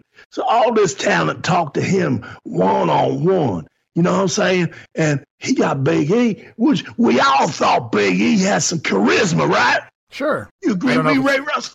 I don't know if it's the right kind of charisma for a guy his size, but sure. Yeah, he definitely has charisma. Hey, listen, man. He says, and I got to change my voice. Well, I can't even do it, man. So I just say it in my own voice. Oh, don't you dare be sour. That shit popped the whole fucking crowd, man. Then he lick his lips and shit, and he do his little black guy porno star hips, and he do all kind of shit. And let me tell you something, man. That shit got over you. So he part of the New Day, right? And New Day Rocks. New Day Rocks. So what I'm saying, Paul E got in his fucking head, and he said on Talking Smack, Roman Reigns is a single star, and nobody here talks anything about his history with the Shield. He got it in his fucking head, which was a good idea that me and Austin Idol probably could have fine-tuned if we were on the creative team. But the motherfucker was over from, don't you dare be sour. And now the motherfucker comes out with the belt. He 5'6". Wow. Big E? What the fuck you talking about, Big E? Listen, he come out. Did you ever hear him recently say, don't you dare be sour? No, I don't think he doesn't use that line anymore. I think there's some stupid ass, generic ass song And nobody even knows who the fuck's coming out as your world champion on Monday Night Raw. Well, that's one of their big problems with these generic themes. I didn't know that Tommy Rich thought like that with the generic themes. It's really intriguing to hear you think like that, Tommy. It fucking pisses a motherfucker off, you know what I mean? So everybody wondering why ain't Big E getting over. This That's motherfucker, right, Don't You Dare Be Sour, got him over. And swinging his big ass cock hips. Them black guys out here, because I was in the shower one time with fucking Sonny King. Okay, Sonny King, what a choice. Okay. Big ass cock. I went to Marietta at Cobb County Civic Center. Got in the shower, Tony Atlas. All right. Big ass cock. So I ain't talking about stereotypes. How do you explain Lanny Poffo then? Listen, that Lanny Poffo, I was in the shower, that motherfucker. He about 6 inches like wildfire. But his shit got a hang to it. So with all his gymnastics and shit, that motherfucker could blow him and me at the same time. Sounds like you've partaken. Listen, man, I ain't about that weird stuff like the new Proverbs or whatever they call it. Okay. But Big E could have been over if he says, don't you dare. Remember Kevin Owens came out? Did you see that episode? Where Kevin Owens came out and wrestled a match? Yeah, I've seen a few episodes like that, yeah. Nah, he was part of the New Day with right. Tim Woods and Eddie Kingston. Sure. Why not? That's a hell of a trio. He came out with those two, the New Day. Tim Woods. Mr. Wrestler, Tim Woods and Eddie Kingston. And they came out and he said, I'll be Big O. And he said, oh, don't you dare be sour. The crowd popped, man. Now they got Hey, it's fucking stupid. How'd you change your voice like that, Tommy? The dude is 5 foot. I don't even hear what the fuck you said. I had to listen to the replay. But the dude is not over. He can't work a 30-minute good match. No. He got to be carried. The motherfucker was Paul Heyman's a goddamn demon. He's making as much money as he wants right now. That's right. Motherfucker, me and Austin Idol taught him everything. And I got to get the fuck out of here because I had too much to drink.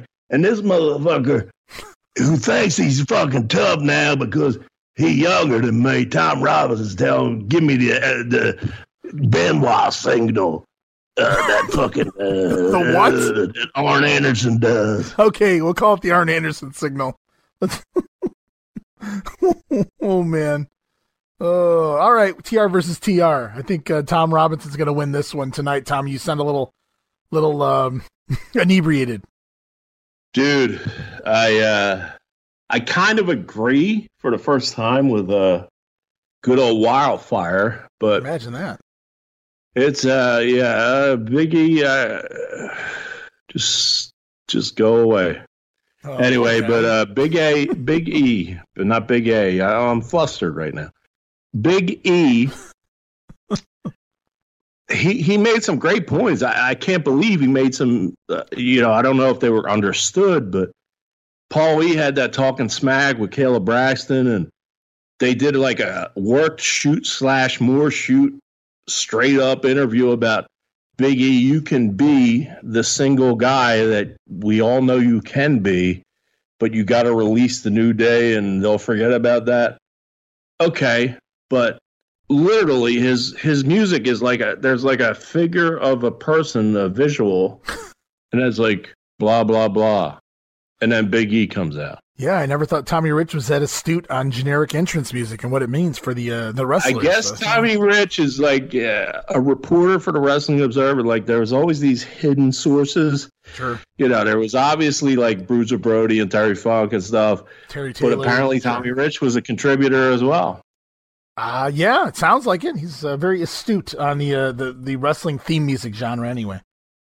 But yeah, Big E, if he doesn't go back to being the Big E that was with the New Day, should be beaten soon by Lashley or something and just, go back into a tag team and whatever.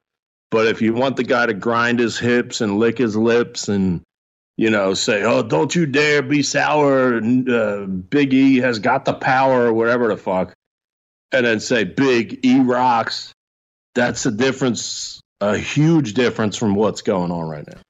Yeah, see, I take a different stance, and I agree with you 100% as far as the genericness of his character right now. But I said the exact opposite the entire time when he was with them and when he broke away from them, that he needs to be as far away from that as he can if Vince ever wanted people to take him seriously as a champion. Like when Kofi won the belt, I was fine with that. I was behind it, whatever. But then the motherfucker came out and started throwing pancakes. And I was like, that's not a fucking world champion. It's not. Like, it's not going to get over. Like, I remember being over, like, my dad's house or something when I was, like, a teenager or whatever, and it was when the NWO had formed, so Hogan turned heel. My dad didn't watch wrestling anymore, but he thought that was funny, like, cool funny, like, oh, yeah, let's watch that because Hulk Hogan's a bad guy now, kind of thing. But he would see guys, he would go, yeah, like, so you got your casual fan that can still be into shit, you know what I mean? And I feel like if I had a casual fan watching Kofi Kingston come out at 100 pounds, soaking wet with the caved-in bird chest, throwing pancakes to the crowd, they're like, what the fuck is this for your main eventer? I'm not shitting on Kofi. The story was fine. It made sense. He got over his fuck during that period. I hated what they did to him. He, like, lost the belt in 8 seconds or whatever. But it's like when you reach a certain tier, you got to move past the comedy, especially. I can't believe it. Of all people, you're a historian. You don't remember Nick Bockwinkel and Bobby Heenan throwing pancakes to the crowd? It was waffles, Belgian waffles. Oh, I'm sorry. Yeah, I knew it was some carb. Yeah, they're like from Hollywood and shit. They got money. Yes, they were. Anyway, no more T. Arnak or Tommy Rich interruptions. It'll just be me. So we were on, since we were talking about Big E, that's Monday Night Raw, which is pretty terrible. The Crypt Keeper, the fucking dude who used to be like a dork in high school, who turned into like a hot dude who could fuck Lita on TV, who turned into the father who just looks like Planet of the Apes. Thank God he's white that I could say that, because if I said he looked like Planet of the Apes, I'd be in trouble the other way. But I gotcha. He looks like he has craters in his face like I have from zits from high school, but they weren't apparent back in the day when you thought you knew him, when he was like 17-time world champ or some shit. It is really fucking terrible for me to diss Edge, because when he, Christian, partially Tommy Dreamer, and a lot of Mick Foley did their fucking bullshit show, I thought it was hilarious. Every episode. It was like Beavis and Butthead to me.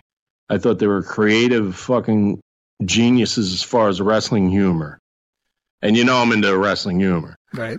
So it hurts me to say, but Edge, I don't want to see you or fucking River Phoenix or whatever your wife's name is. So he comes out.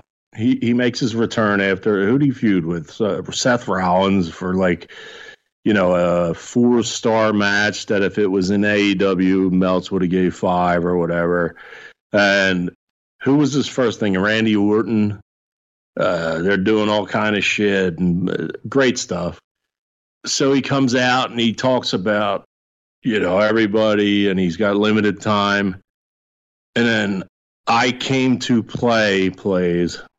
And there's good old Dancing with the Stars. I bet you didn't see that coming.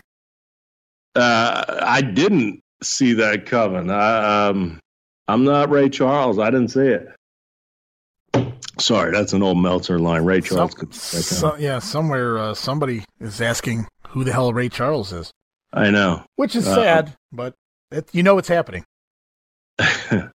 But this expensive-ass wardrobe fucking couple comes out, and Maurice, who will never make my list of, well, I can't say never say never, but does not at the moment make a list of my sizzling 6.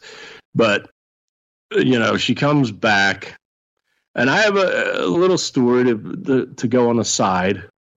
I got to give credit fan-wise to The Miz. My daughter, she met a few wrestlers through me, but by coincidence on like a house show in Hershey or something, her and her friend were eating at Denny's, like, however many years ago. Yeah. And Miz and Maurice were there, and she recognized them. And she's probably not a wrestling fan at all at this point, but she's not a big wrestling fan. But she noticed them, and she asked them, because they were actually leaving at the same time. She wasn't a Jay Brone or a Mark, or I smartened her up how to be or whatever, but she's smarter than me. So she asked Miz if she could take a photo with her and her friend Brianna, because they were holding hands and so forth, and they were both done and nobody was around. Miz is like, sure, and Maurice broke the chain of the holding hands and went and waited in the car. She wouldn't take a picture. I mean, if it was 1970, I would say great heel Missy Hyatt or whatever, but right. She got a picture with Miz, blah, blah, blah, blah, blah. And she goes, oh, that Maurice just walked away. She said nothing, basically, and waited in the car for him. But back to their comeback from Dancing with the Stars, which Miz eloquently says, I do agree with his point of view that when you work for the WWE, at least when it was like The Rock and Cena and Triple H and whoever the fuck, right, that it is a entertainment entity which can branch out, and awareness is great and yada yada yada. So he always sticks to that and says he's there and he's got his job. He's not going to get fired like Morrison. But if you really listen to his promos, like, he's good for a minute, but then he'll fuck up a word or stutter or something, kind of like I do on the podcast here. But he's not as smooth as like an MJF or even a CM Punk or a John Cena or whoever. And people pop for his promos, which, are okay. But if I'm saying, Ray Russell, I'm going to beat you in the Omni, and I go, Ray Russell, I'm going to in the Omni, right? But I say it fast and I keep going. It's awful fucking promo. I'm not the assassin Jody Hamilton. You know what I'm saying? Right. No, I get you. Well, I mean, I've never really been into the whole Miz promo thing. It said some things sometime. Well, that one he did with the Daniel Bryan shit on the whatever that was like. I'm glad you brought that up. Like, that was good, but that didn't feel so much like a promo as it did like being legit. Kind of, that's what I'm really feeling. Maybe heightened a little. I'm sure he didn't really have issues with Bryan Danielson, but at the same time, did. I think they both did a little bit. Okay, well, I could see both of their coming from different places, literally, like as far as what they stand for as far as the business goes. The Miz idolized The Rock. That's why he was The Miz in that era. And Bryan Danielson, he was more of the wrestler guy, the Bret Hart, the Shawn Michaels kind of guy. God, look at what he went through. All of the stuff he did, like in developmental and through Ring of Honor and all that stuff before he ever made it to WWE. Miz really had to do nothing because he came from MTV. Yeah, he did. And he continues to do that stuff for them. And I see his argument that, hey, I do all this shit. And you work for a company. It's like you've said over and over. It's a global entity. They're fucking on the stock market. You know what I mean? So, yeah. I mean, he's working for a business. So he's doing his share. I'm sure he's like constantly. I hate that I'm defending him, by the way, because as a human being, I'm not a fan. And I'm talking about The Miz. But at the same time, it's like I can see this guy, what he does, like represents the company beyond wrestling. So I'm sure he's like constantly doing shit, constantly. Whether it's, the fucking morning shows or the weather or whatever the fuck, wherever he's got to be every single day, like this dancing shit and everything like that. So I get it from his argument. Like, dude, I do shit too. Maybe not what you do, but I do shit. So I thought that was a really good promo. But in general, I'm not a big fan because he just says shit to pop everybody because it sounds like a shoot sometimes in these promos and things. And that's cool. And I like the shoot word, like the comments the guys make when they do the shoot things because it's true. But at the same time, it's like, there's no more to it than that because he's not intimidating as a wrestler. Yeah, I mean, no, nobody's afraid of him. If he said he was terrified, it would be a unanimous backlash. if somebody, tackled him or whatever. But him and Edge Edge came out, and you figure all the names he's dropped, and I believe there's some legitimacy to some of the boys back there, the younger guys want to work with him or whatever. But, it's Edge and Christian should be the Edge and Christian show. And, you bring them back and you do the thing with Orton or whatever, and it's just like, that's it. But it's going to continue on, and we're going to see Edge and Miz promos. And it's like on the other channel, so to speak, I hate to use their terms, but it's MJF and CM Punk, and it's almost laughable, the comparison. And Edge, he even got flustered at a point. I don't know if it was written for him or he just did it, but he said something about the other channel. He fucked up when he said it. It was a flub for a second, but it was not a genuine. Maybe that means he's not into it. But like you said, when Miz did the Daniel Bryan thing, that was his best shit. When he was like, "You don't respect me," and went crazy and was fucking red-faced and fucking angry and blah, blah, blah, blah, blah. My understanding, I'm not trying to cut you off, Tom. I just wanted you mentioned you didn't know if somebody wrote that for him or not. Is my understanding from what I read, I think it was from Meltzer, was that they basically give Edge his own creative license, as far as going out there and saying whatever. I don't know if he has to run it by anybody or anything, but I guess he comes up with his own shit for the most part. Yeah, well, his partner got fired and the other channel, blah, blah, blah, blah, blah.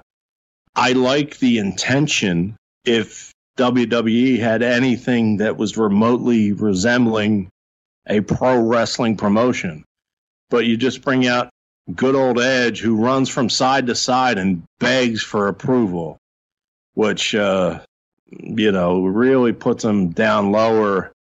I have a high regard for him, and everything he does puts him down lower. And his face just looks so dumb. His big old beard and his fucking goofy fucking cheekbones. I'm saying what Dave Meltzer and Brian Alvarez won't say. This is why you got to tune in to hear TR Shocks the World. Because his face looks stupid to Dave Meltzer, Brian Alvarez, PW Insider, and all those motherfuckers, Sean Ross Sapp, Bob Sapp, all those motherfuckers. It's just not PC to say that, so everybody just keeps their opinions to themselves. It's what you're saying. Adam Copeland, Edge, face looks fucking stupid. His fucking big old beard, he was a skinny, tall dude. He just looks fucking stupid. But, he's funny as fuck. He should have stayed with the Viking or whatever, and not the Viking Raiders, because God knows they've been wasted. But that Eric and his fucking Sarah Logan just fucking go out like fucking polar bears and swim after elk. I would fucking live with them too if the apocalypse happened, but anyway, we got to the Edge thing, and I don't want to see Edge, Miz, River Phoenix outside of the fucking Viper Club or Viper Room. Viper Room.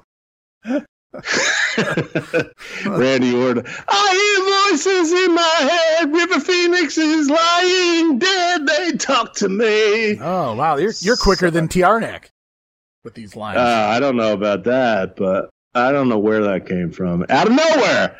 Anyway, who are we talking about again? Edge's face. Edge's face. And Edge's face. Miz, and how shitty the fucking thing was. Miz should just take his gazillion dollars and his fucking French Canadian fucking wife. I hope I don't watch Miz and Mrs. My ex did. I hope they had C-sections, because you're going to go into a sea of fucking wide vagina. And why not finish the word at that point? She can fucking struggle through English on her promos and all that, and have the visual of a very attractive woman, but when the clothes come off and the sweaty body of all day fucking sitting in catering and fucking hiding in the corner, and then who the fuck calls you now? Mark He's gone. What's that guy's name? He sent everybody shit in garbage bags, right? Didn't they fire his ass? Carano? Carano. Yeah, he fired his ass, man. That's the name I was searching for, which is kudos to you. Yeah, but I hope they send him his shit in his garbage bag. Maurice Cheeks or whatever the fuck her name is. Willette. Say again? Maurice Willette, like Carl Willette, Jean-Pierre Lafitte. Yeah. He's my age, still fucking showing up in Philly. Oh my God. ROH shows. Let's bring up ROH unless if you had anything written down, we'll bring up ROH. No, I mean you just started on Raw. Now you can pivot to wherever you want to go.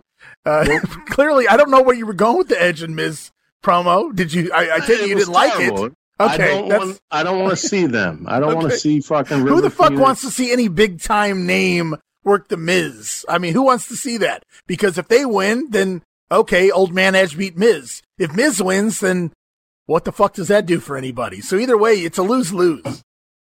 It's a lose-lose. Best quote of this fucking show about them. That is the most intellectual best. You should put Ray Russell on Miz Edge on YouTube, our first fucking money-making venture, and just put "It's a lose-lose" on fucking loop for like 7 minutes or whatever, how long you have to have it on YouTube. Every sentence you say about it, I'll just edit in. It's a lose-lose after every sentence you say. Yes. That'll work. So anyway, Bobby Lashley videos, whatever. If Bobby Lashley, which he hasn't, and they've had enough time to do, unless the Saudi prince requests it, should work Brock Lesnar because that's the obvious tough guy matchup. But okay, we're never going to do that. What else is there? Charlotte Becky from Survivor Series. I marked out for that matchup because I knew that they were real friends from, what I mentioned before, my time with one of their fathers.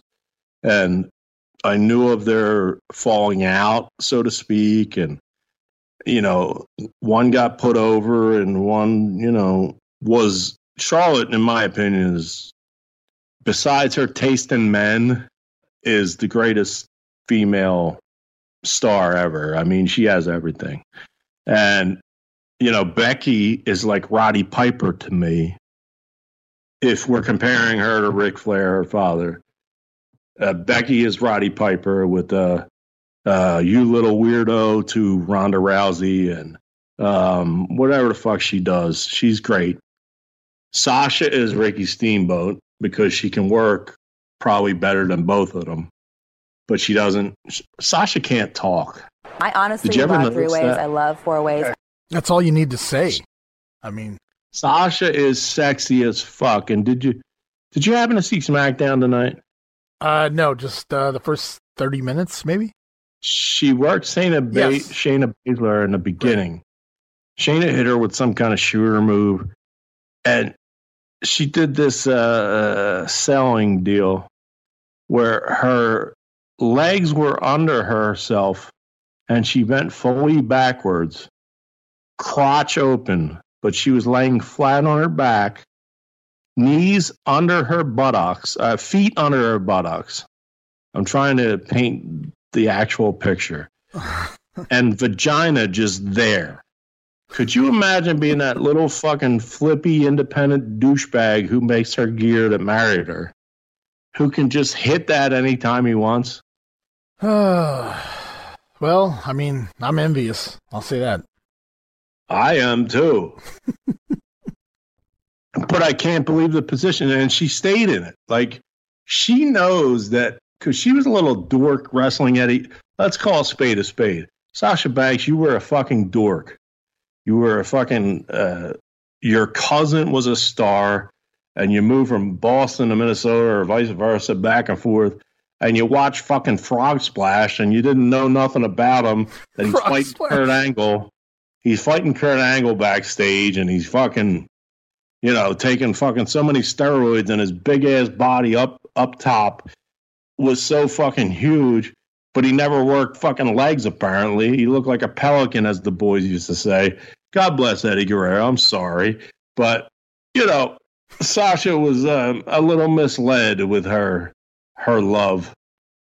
Well, I mean, I don't know that she watched wrestling. You know, that's all she ever references is Eddie Guerrero and the Frog Splash. Like, anything else from that era? She was on a Ariel Helwani show, right? You know Ariel, right? Ariel. Yes. Yeah, I'm familiar.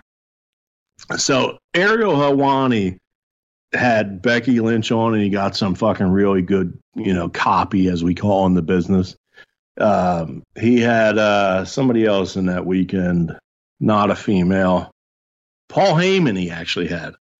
And I would say it's a must-see interview because it was the first time that Paul actually kind of opened up, and Helwani said something and he goes, "I respectfully disagree with you."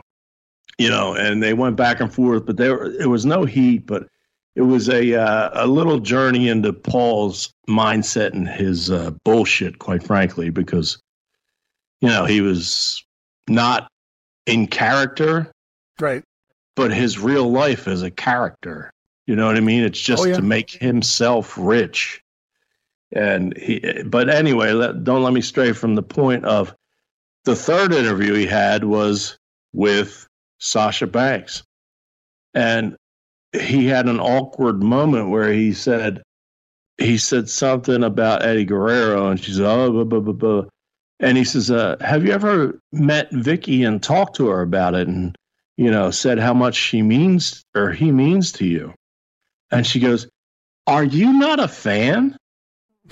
And there was like the pause that we just had here. And he goes, "No, I mean, I know. Let me rephrase it. I said the wrong word. Have you ever talked to Vicky about how much?" She's like, "Of course I have."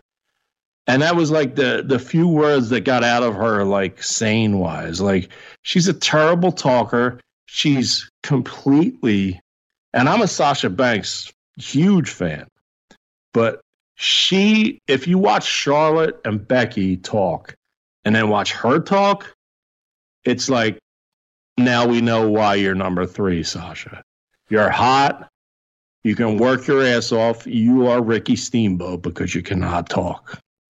Yeah, no, she's not very good at the promo, but that's not necessarily what I'm paying attention to in those segments. So she's got a great fucking bottom half.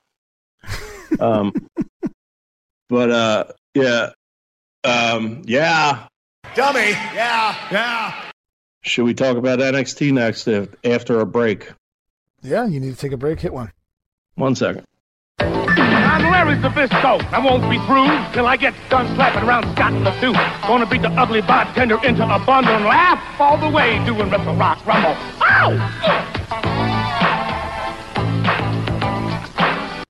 Ow! Larry Zbyszko. Gotta have a little Larry in our life. I'm Kurt Hennig and Big Scott Hall. Yeah, there you go. Let's tag team chance full the mall. So bring on the Long Riders. Help me. Match. I'm Irwins. Yeah. Scott and Bill. Little did anybody know that one of those dead Irwins was an executioner. First of all, Bill Irwin's not dead. Bill Irwin wasn't the executioner, was he? No, you said one of those dead Irwins, implying that they're both dead, and I'm just telling you. Not implying that the goon is dead. The Goon! Blue Lagoon with Brooke Shields and what's that kid's name that never made it? That was a future star. That's why you don't know his name. The kid that never made it was a future star. Yeah. Okay. Everybody was talking about Brooke Shields. Anyway. Well, you want to talk about guys that never make it that are supposed to be future stars? You should pivot to NXT, maybe. I think you might be hinting that you don't feel the same way about Eli Drake, dummy. Yeah. Dummy. Yeah. As I do. No, and I don't have faith in Vince McMahon and Bruce Pritchard. That's what I'm hinting at. I don't have faith in them doing anything that's right at this point. Yeah, but I mean, I'll break character and be serious friend to friend and wrestling like knowledgeable wrestling person to wrestling person. Yeah. Sadly, that's why it bothers me so bad. If he doesn't get his due here in that WWE situation, AEW, he wouldn't get over. And I mean, he could go to Impact, but he's already been there. So nobody wants to go to Impact. I mean, if you have a choice. Right. So, I mean, I think, do you have his interview that they, well, I should say not him, but they did, but it's mostly him, about the War Games show coming up? Yeah, let me pull it up here, because I know I saw that on YouTube. The promo you're referring to, it's Gargano and LA Knights and a few other guys or something. They're cutting that promo going into War Games coming up here. Yep, here it is. I got it. We can play the audio and we'll let you talk. And Ray, if you didn't see it already, he does his shtick, like his 90s, 2000, like rockish stuff. Sure. But there's a part that he does the new wave shoot part. Okay. So, yeah, this is my first time hearing it as well, so I'm a little intrigued since you're putting it over. We're going to listen to it. Looks like the promo runs about 2 minutes, 45 seconds, guys, so we'll be back on the other side of this interview here, courtesy of the WWE and YouTube. Sorry, guys. It'd be nice to have the advantage, but guess we've been at a disadvantage since day one here, so what else is new, right? I don't care if they've got the advantage. I've been in War Games before. I know what it's about. They don't have a clue. I don't know, man. Guys, I'm just not sure at this point. Word on the streets is maybe we bit off more than we could chew. I mean, look at them. They're big. They're strong. I mean, what can we do, right? Wrong. 2.0, let me talk to you. Tonight, you got the advantage. Huh? I said tonight, you got the advantage. Yeah, and I want you to live that. I want you to absorb that. Let that sink in. Because that advantage, very quickly, that illusion will get shattered on Sunday as these three men standing next to me understand that when we are put to pressure, when we are told no, when doors are shut in our face, when we're told we don't want you here anymore, you got to understand that that is when we excel. Because right now I am standing next to excellence. You're talking about the Bruiserweight, former NXT UK champion. You're talking about the first Johnny Wrestling. Here he is, Johnny Wrestling, the first NXT Triple Crown champion. You were talking about the current reigning two-time NXT champion. And you got to understand, what does that mean? What does that mean? That means dues paid in full, time and again. And people would say, well, maybe that doesn't matter so much, right? It matters to me. It matters to them. And what that means is on Sunday, man, you ain't got to like us. You don't even have to respect us. Because once the cage comes down, once the rings are in place, these four men step in the ring. Brother, you got to understand, each and every one of you will get the respect stomped out of each and every one of your asses. That's not an insult. That is just a fact of life. Yeah. 2.0, you want to know how you done messed up? When you look across that ring and you see DIY. Who? DIY. Huh? Together. Unified. Representing the black and gold. Because we got a little thing we like to say in the black and gold brand. We are NXT. And this Sunday, y'all boys better prepare for some war. Game on.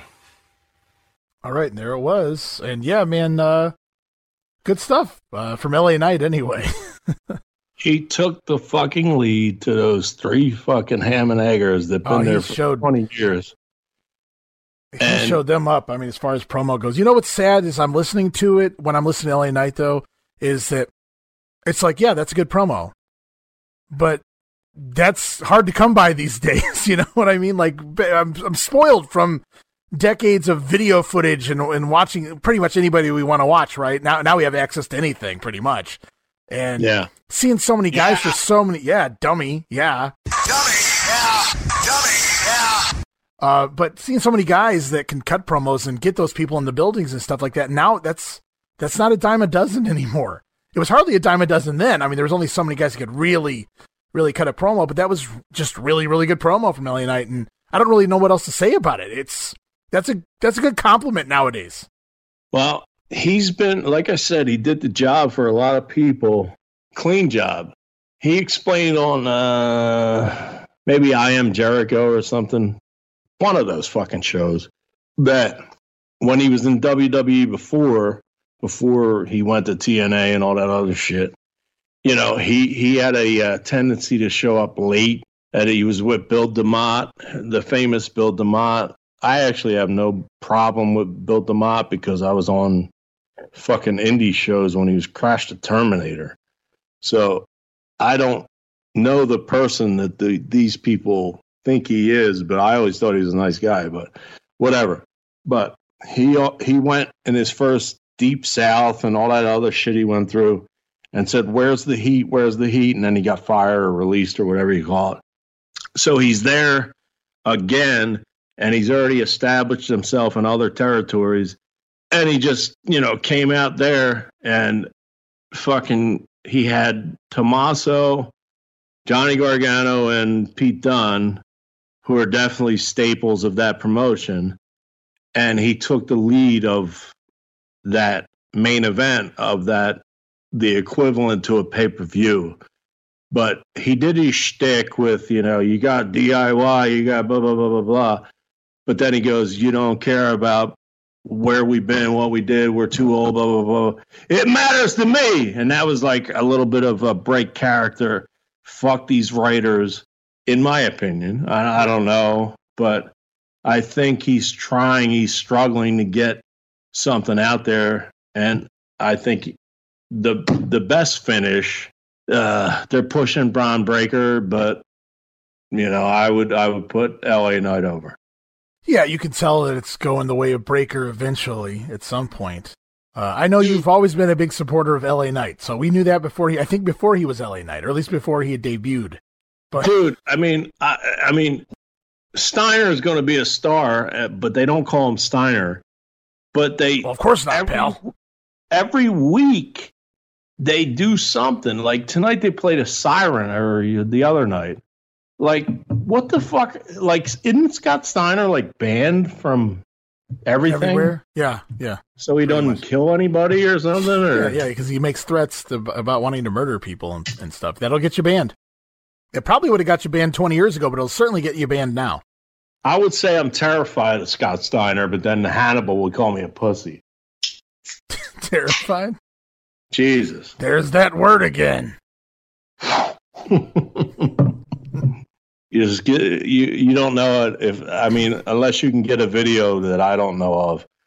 You just got a spit take there, Ray Russell.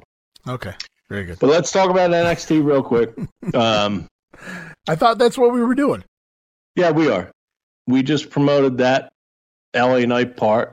They're working against Scott Steiner. One of my weirdo. Yeah, him. It's fucking one of the Steiner kids. I don't give a fuck. He's a Steiner. He's a Rex Steiner. Yeah, that too. Did I ever I sent the tape to Brian last. Hurricane Gloria was going on in 1985.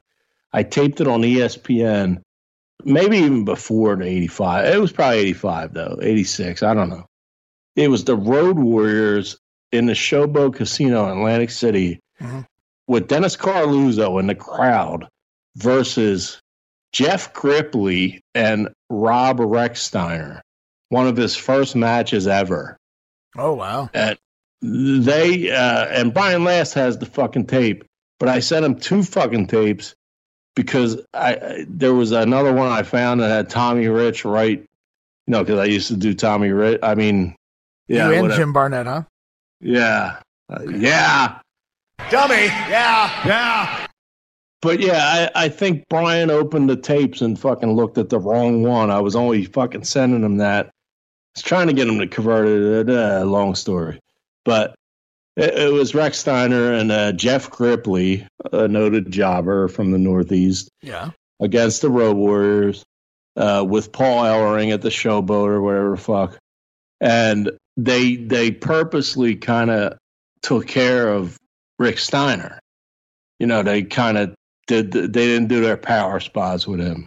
You know what I'm saying? But anyway, back to LA Knight and them. They're going against the Steiner kid, Braun Breaker. So when are you getting your tapes back? I doubt I'll ever get it, and I doubt he ever looked at the second one because he thought, never mind. Okay. I got to go over there to fucking Long Island or wherever the fuck his mansion is. I think it's Jersey. I wish he would just either send me back the tape or use it because the purpose was for sound bites. Larry Nelson's on that a lot. But well, yeah, I'm sure you got a lot of sound bites then. Yeah. So it's Steiner, Tony D'Angelo, who is one of my new favorites. He's basically a Tony Soprano fake mobster. Yeah. And dude, where I live, it's called Delco. If you fucking Google Delco, anybody that listens, we're southeastern Pennsylvania, blah, blah, blah, blah, blah. We're southeastern of Philly, rather. And we at one point were the gambling, without people knowing, capital of the world besides Las Vegas. Because there was a lot of, like, the Tim Donaghy NBA scandal and all that other shit. Like, there's a lot of shit that goes on in Delco. What stays in Delco, or, you know what I mean? But I just took a sip of my beer. Am I exposing something I shouldn't? I hope not. I can't see. All right. So Tony D'Angelo is a character that truthfully based on Sopranos and Goodfellas and all that shit, and we got them here. I was at a gym one time, and somebody, I want to mention the name of the facility that they own, but I can't. But this guy my age came in at a big time, hardcore 500-pound bencher type gym. And he was wearing a fucking tracksuit. And he came in and people said hello, blah, blah, blah, blah, blah. He was a member. All he did was do push-ups. 3 sets of 10 left. Tony D'Angelo reminds me of that. He wears the tracksuit to the ring. When he takes it off, and nobody that was a fucking monster, like, ever cared about the kid that came in with the tracksuit because he was connected or whatever. Tony D'Angelo wears the tracksuit. He knows, like, every fucking nuance. I don't think Shawn Michaels, who else is there? Bruce Pritchard, Vince, John Laurinaitis, Steve Carino. I love him. He's a good guy. When his heart's working. Trips, when his heart's working properly anyway. Yes. I don't think they know the deal, so I think he might have put some influence on his own character. And he comes with a tracksuit, and then he takes it off, and he's got a wife beater, and he's fucking huge. You know, he's an amateur wrestler. And he just fucking, he tells people he sent a dead fish to fucking Dexter Loomis. Dead fish. That's fucking that's great shit. It made me go back in time to many, many, many, many years ago on Mid-Atlantic. Enforcer Luciano. There was a dead fish. See, I don't even remember that. Tell me. There was a guy. He was a worker. He was probably like the shittiest worker of that period in time. He was like Nails as far as his offense went. He couldn't work. And he wore an eye patch. I think he legitimately had like a missing eye, like glass eye or something like that. And he did this mobster gimmick. He was Enforcer Luciano. He was terrible, by the way. And I can't remember if they just sent the fish out in the newspaper or if he had the fish out there or whatever. But Bob Caudle, being Southern, God bless, I love Bob Caudle. Mm-hmm. Had no fucking clue what the fuck it meant. They're like on TV. Nobody ever explained it to Bob. Bob's like, the hell is this? He didn't, obviously Bob didn't say that, but it was basically like he couldn't, like, typically the announcer would explain what's going on, and Bob had no fucking idea. This is a rare. I can't even remember who he was feuding with or whatever he was going to do. He wasn't even there that long. The guy was terrible. We're out of time. We're out of time. I'm doing my Bob Caudle. I got my fucking hand up at the camera right now and everything. No, but I mean, I get it, man. Like that. I love the the Tony D'Angelo deal. It's the Steiner. It's Tony D'Angelo. It's fuck. I'd be lying if I'd said I knew. Bruce Wayne and Dick Grayson, something like that. Yes, those two. Yeah. Against the other ones that we just played the video of. Yeah, I remember Gargano's contract supposedly expired this week, and he signed a 1-week extension just to work through War Games. So it's going to be interesting to see what happens with him beyond that. I think he's done pretty much everything he's going to do with that company. So if he sticks around at this point, I'm assuming it's just for the money. I love Jim Cornette as a person. I've seen some shit from Johnny Gargano that I really loved. I don't really appreciate like a 170-pound dude being the top guy, but I don't think he's Johnny's same face. I'm not making a big statement or nothing, or argument, but there's a place for him somewhere. I'll put it that way. So that's the War Games main event, I believe. There's a chick, and I say chick, and I won't change what I said. Donovan? War Games. A chick Donovan. Billy Ciccolini, who's my friend Ciangolini, whose brothers. Oh, God. You might have to exit that one. Okay. Noted. If you Google that one. Anyway, never mind. There's a chick thing with Toxic Attraction, and there now has what's that called when they have a tick? Ray Russell, help me. It's called a Gene Anderson? No. Yes. That's what I call it. But the proper term when you have something psychologically, physically, a tick. God damn it. We're going to waste time here. I don't know what other word you're looking for. Something wrong with you where your head would fly right. Michael J. Fox disease? I don't know. No, that's, well, he's got fuck. You're going to have a lot of work to do on this show. Oh, no. Let's call it a tick. No, it's easy. It's fucking, there's a if you have, like, if you walk into a room and your right arm just keeps going up. Oh, I'm not talking about bushwhacker. I'm talking about a tick. It's an easy word. It's right on the tip of my tongue. You're having a stroke, man. I don't know what you're doing. No! It's like that, though. It's like that? Okay. And you have the power to erase whatever you want, so we'll work on this right now. Okay. Tourette's! Oh, yeah, Tourette's. There you go. All right. So you're saying it's Tourette's is what you're saying. Yeah, so we can, if you can just release this right now and wherever I came in, I'll say. So we got Toxic Attraction, not Shun, Attraction, excuse me, Mandy Rose, who's allegedly the hottest fucking unisexual because nobody can figure her out. She stayed with Sonya Deville forever. She's hot as fuck. Changed her hair's got even hotter. She squats like 700 pounds. Nobody's been connected to her romantically as a dude. Nobody's been romantically connected to her as a chick.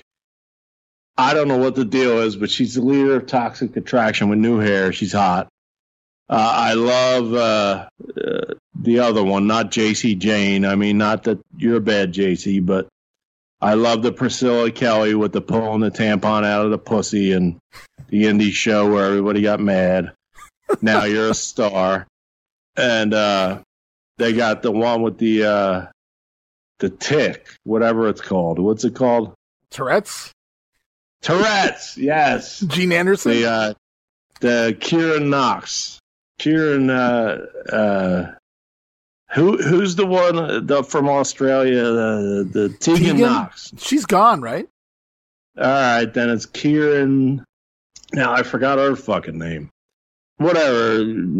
She'll probably never be big. Against Raquel Gonzalez and whoever the baby faces chicks are. Do you know? You're talking about War Games still, right? You're not like throwing me off here with some other shit, right?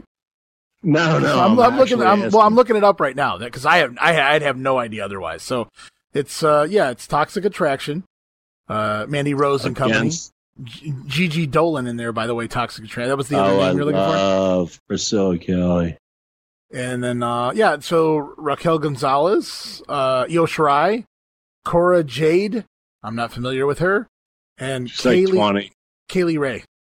Yeah, that's the girl I'm trying to do the new Paige with, but quite frankly, Paige is sexy in a weird fucking way.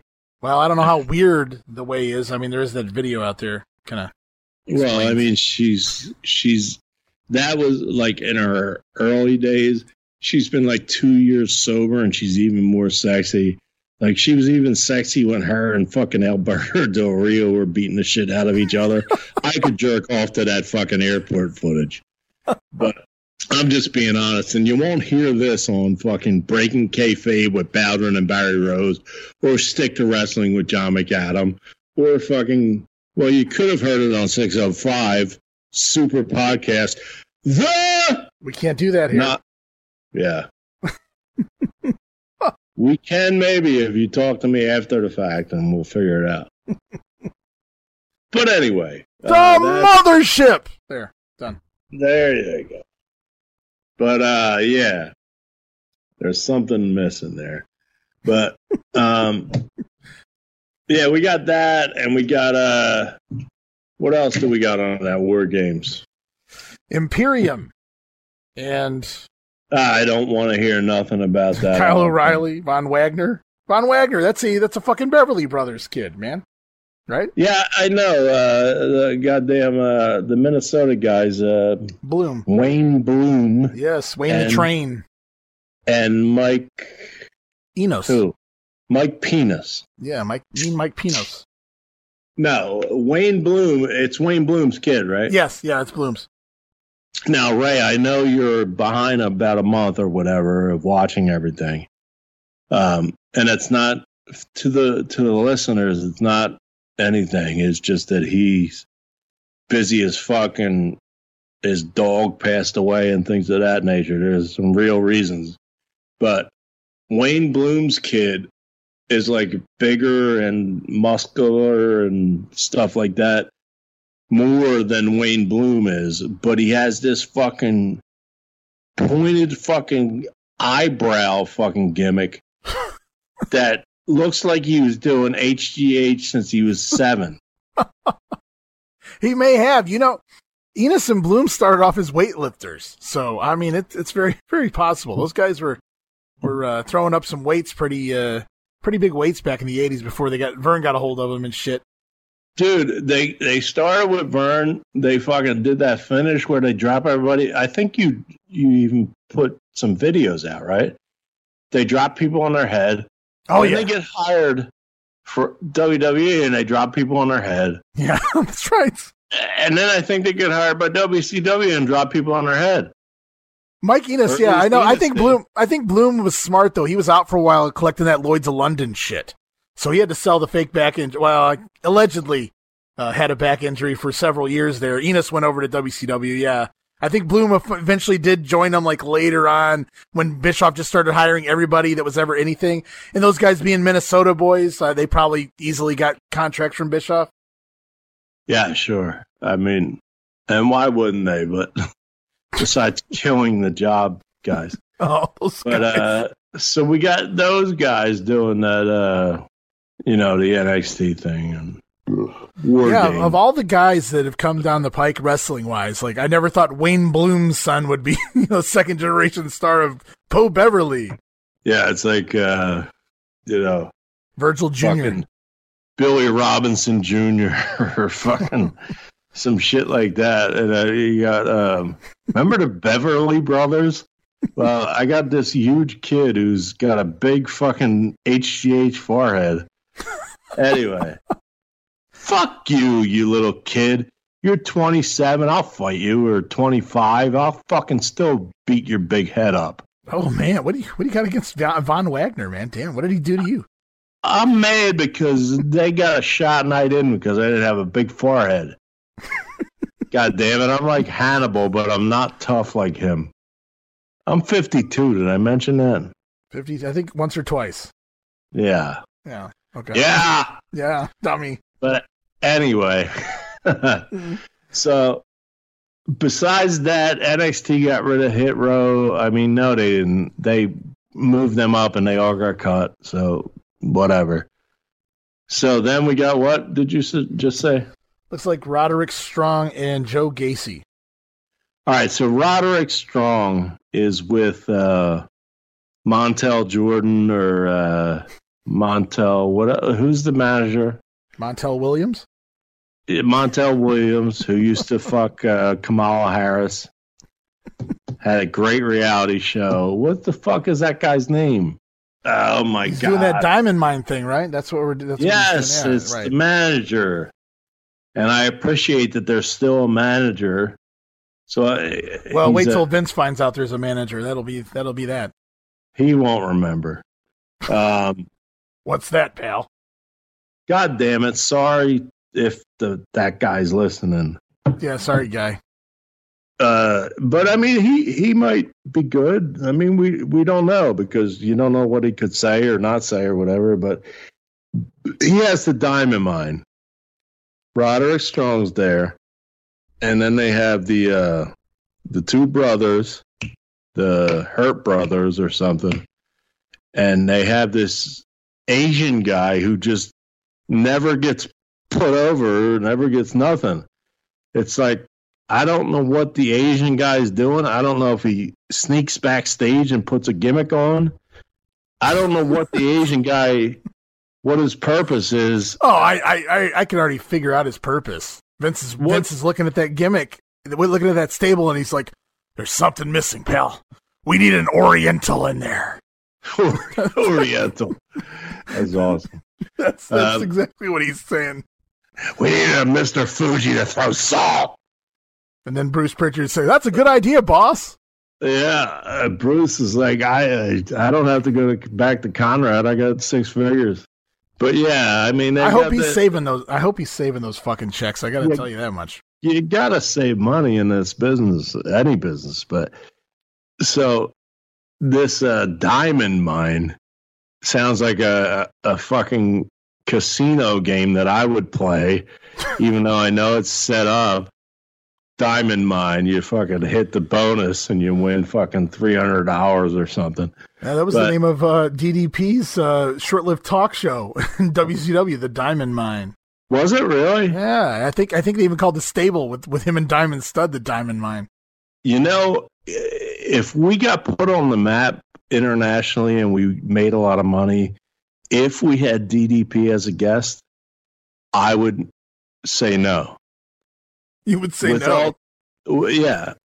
That fucking dude, as cool as he could be, like at a bar or like helping you like get your arm joint out of your shoulder. Okay. He fucking talks more than me when I'm drinking. When he's sober. You can't stop that motherfucker. Oh, yeah. Chill, man. That spring stampede, that's Macho Man rolled over when he dropped the elbow and said, "We got to finish here. Take it home, brother." Yeah, exactly. Uh-huh. But why are we busting on DDP? Well, they should have got along. They both wrote out matches, right? Or maybe maybe that's why they conflicted a little bit there. I'm sure DDP came up to Macho and was like, "Hey, man, here's the script. Here's the match." "I don't think so. Not today. We're not doing it. No way, never. No way. There was the old DDP story when he was like a manager and shit. Him and Bam Bam Bigelow went to Bar A on their motorcycles, and Bubba, a.k.a. Mongo, Bubba Ray Dudley, was the bouncer.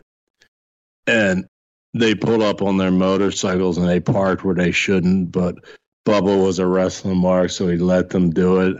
And then they went in there and like just tried to, which, you know, those two dudes are tough dudes. Don't let me disrespect that.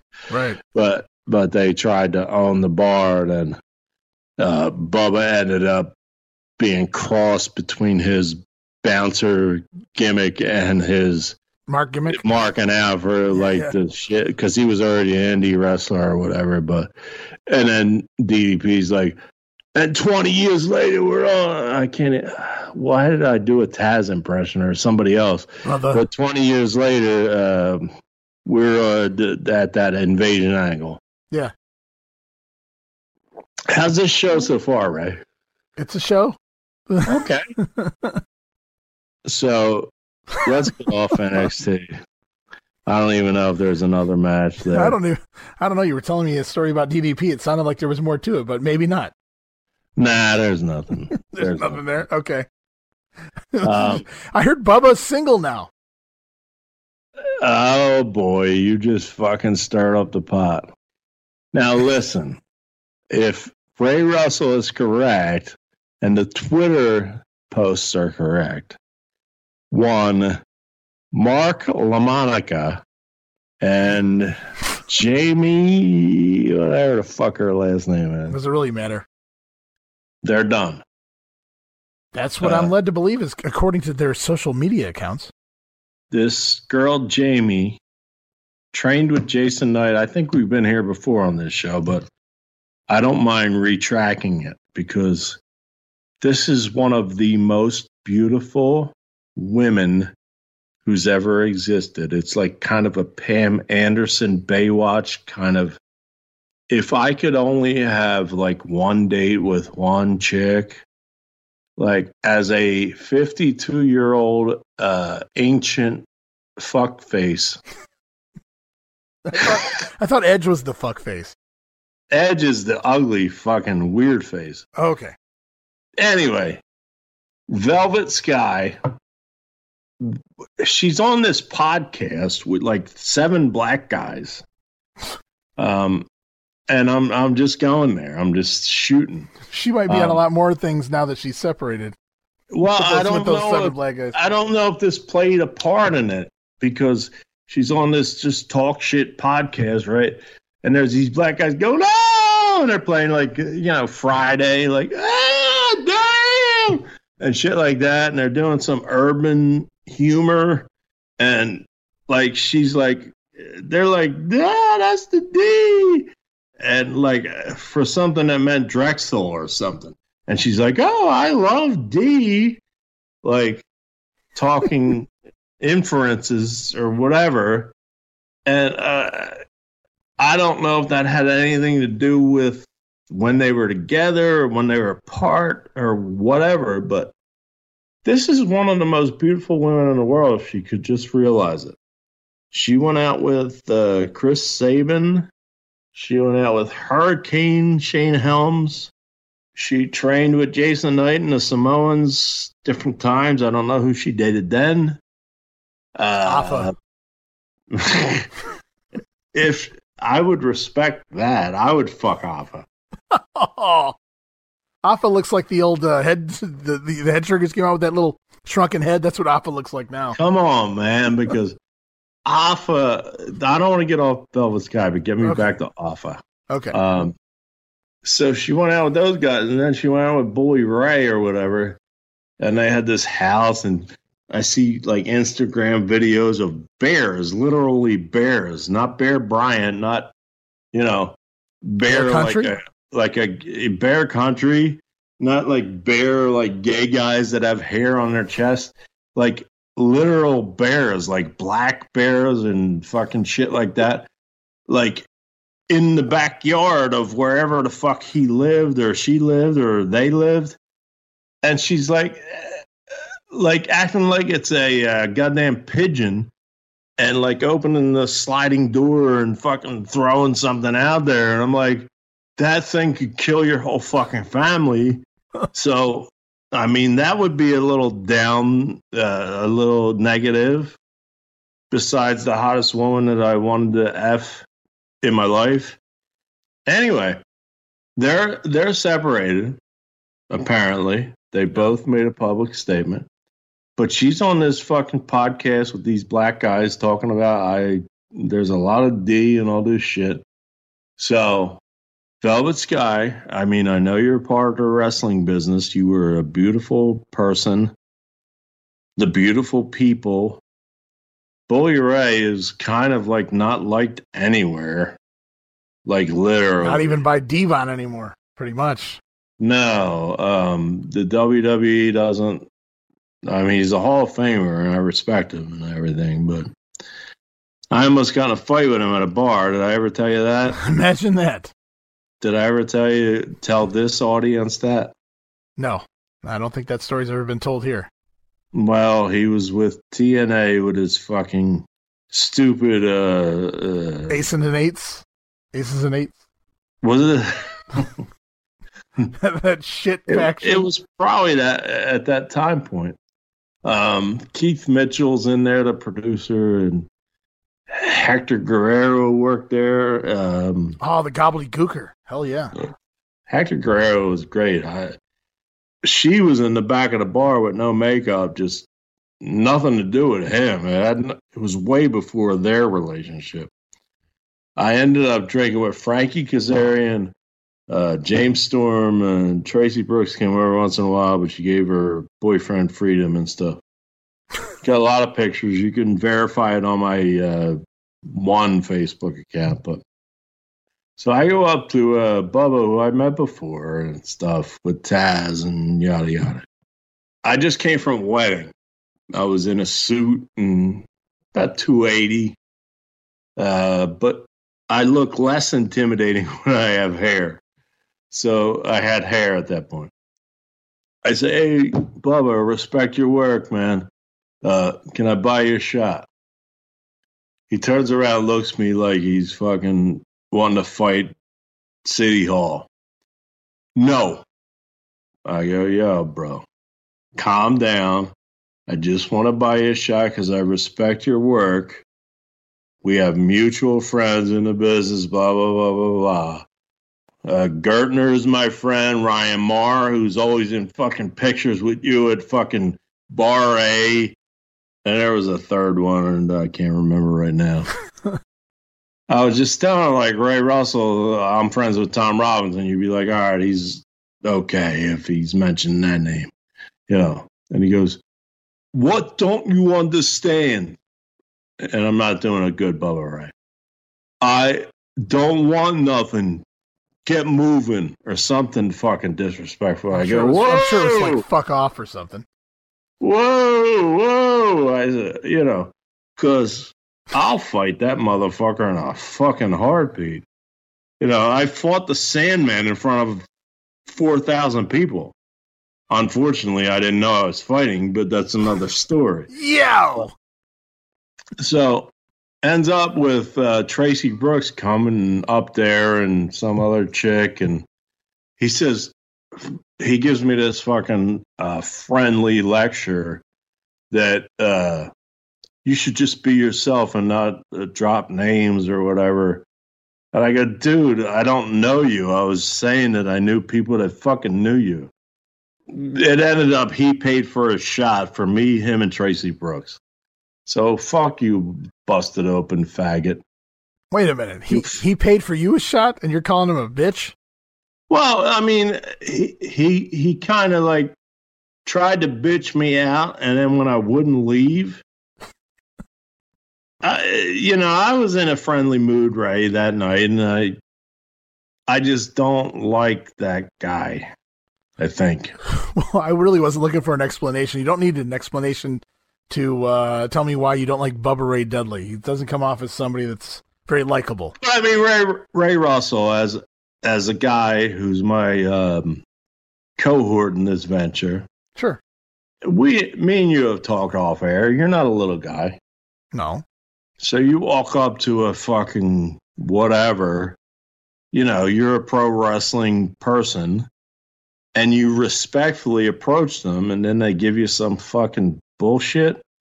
are you going to go, oh my God, that guy's on TV, or oh my God, this guy's in real life fucking with me?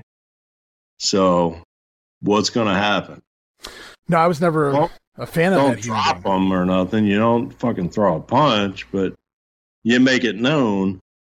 No, yeah, especially with him in particular. I'm not a fan of him as a human being, so. Fuck him. Fuck him. Fuck him and Dave LaGreca.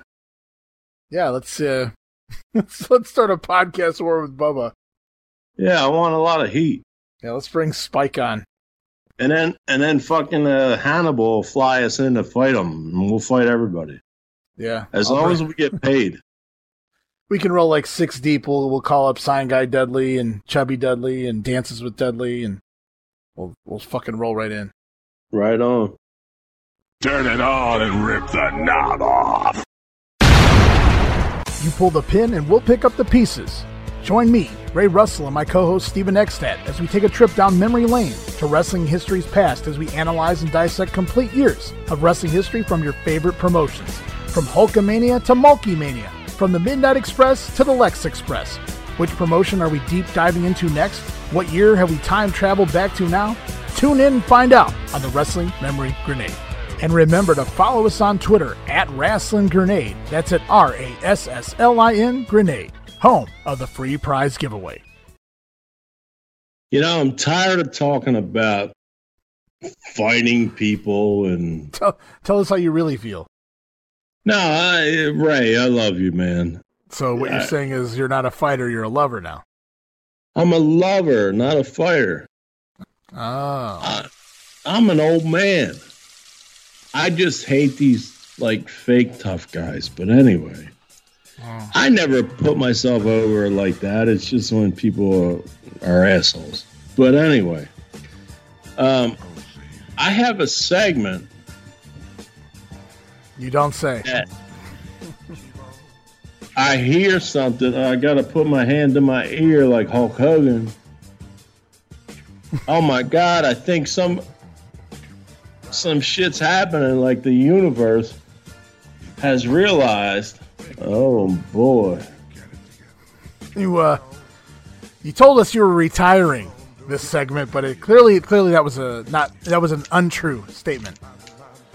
At the time it was very true because I thought I offended somebody I was hanging out with, but I realized that TR Shocks the World on WrestleCopia.com, alongside shows like Wrestling Grenade and all the things you can find on there and the Patreon and everything else, I have to do the Sizzling Six.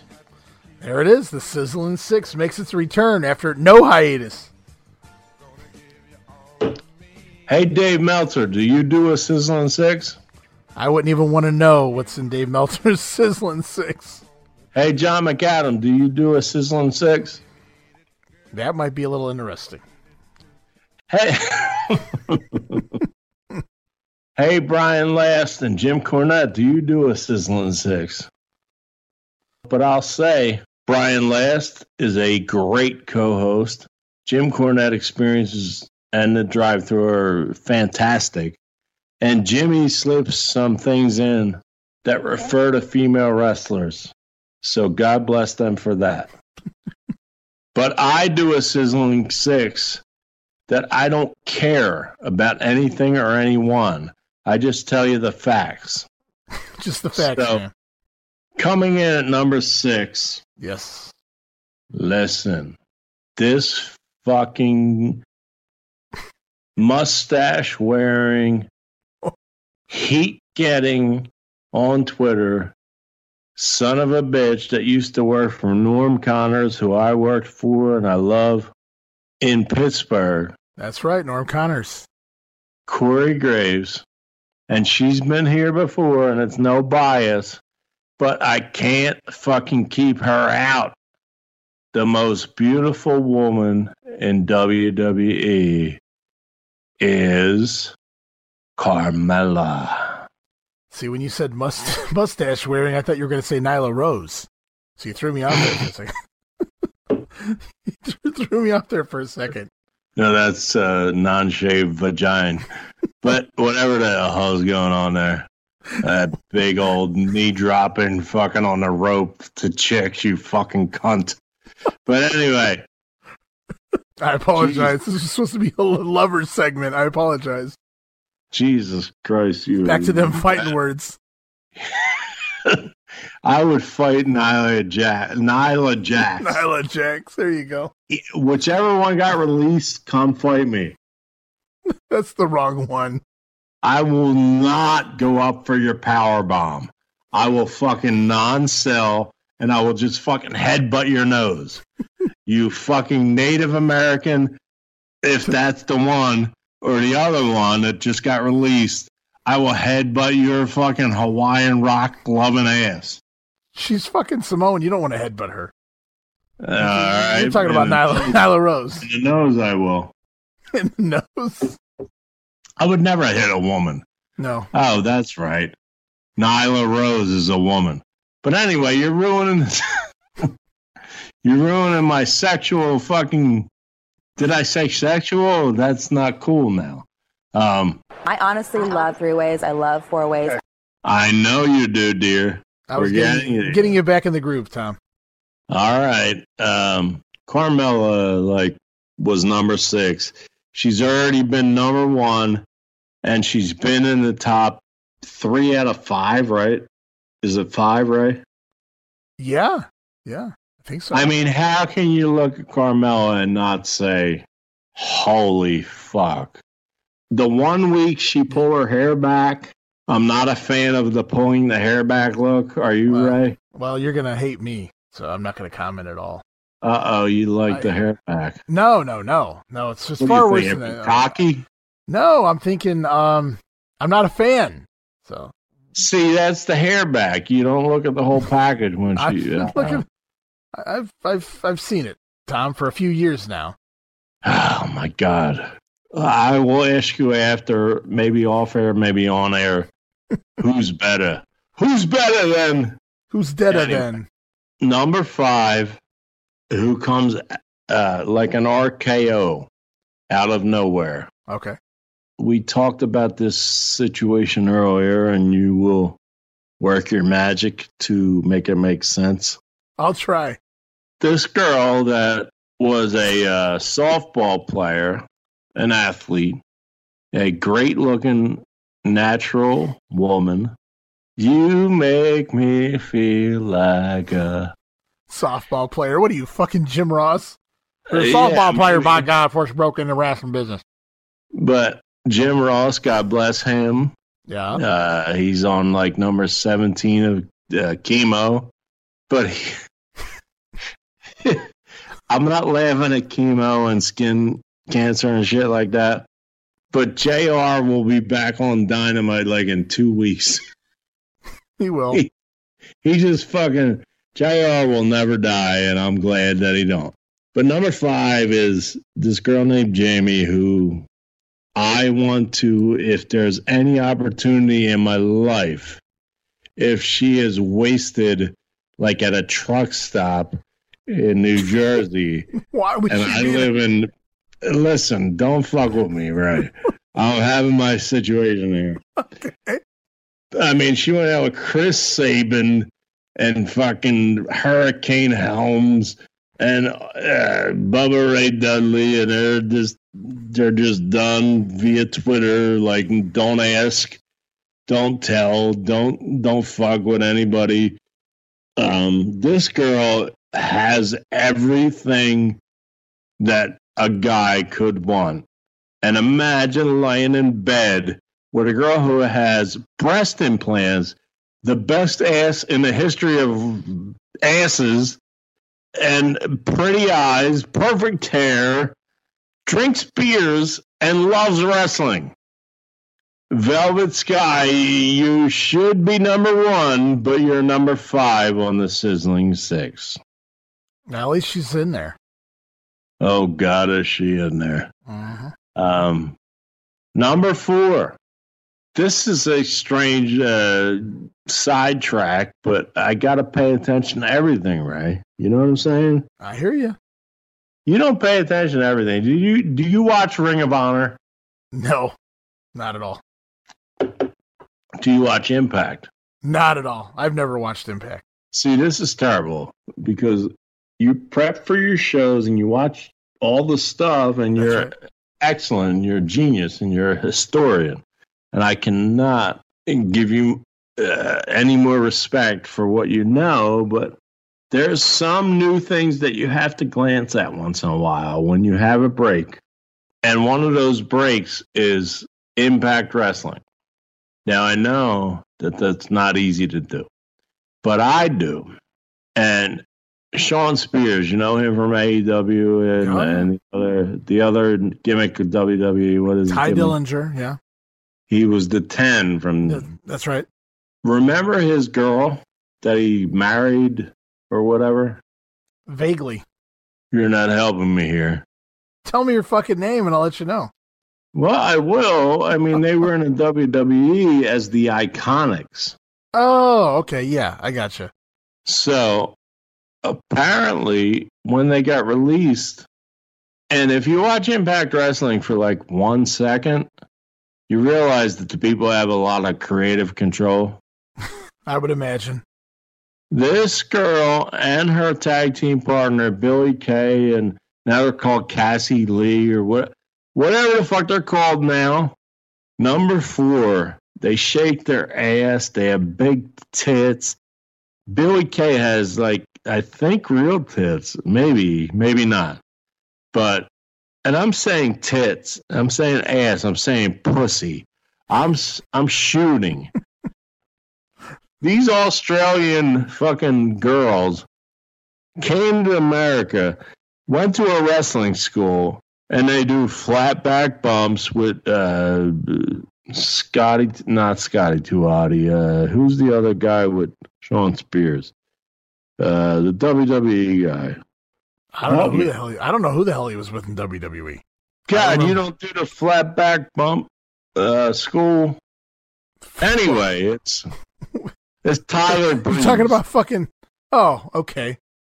Tyler Breeze and Sean Spears have a school where... I did not know that. The Iconics used to fuck around when they had these big contracts. Okay. But now they're in TNA, Billie Kay, and she's called Cassie Lee, but I forget her WWE name. Peyton Royce.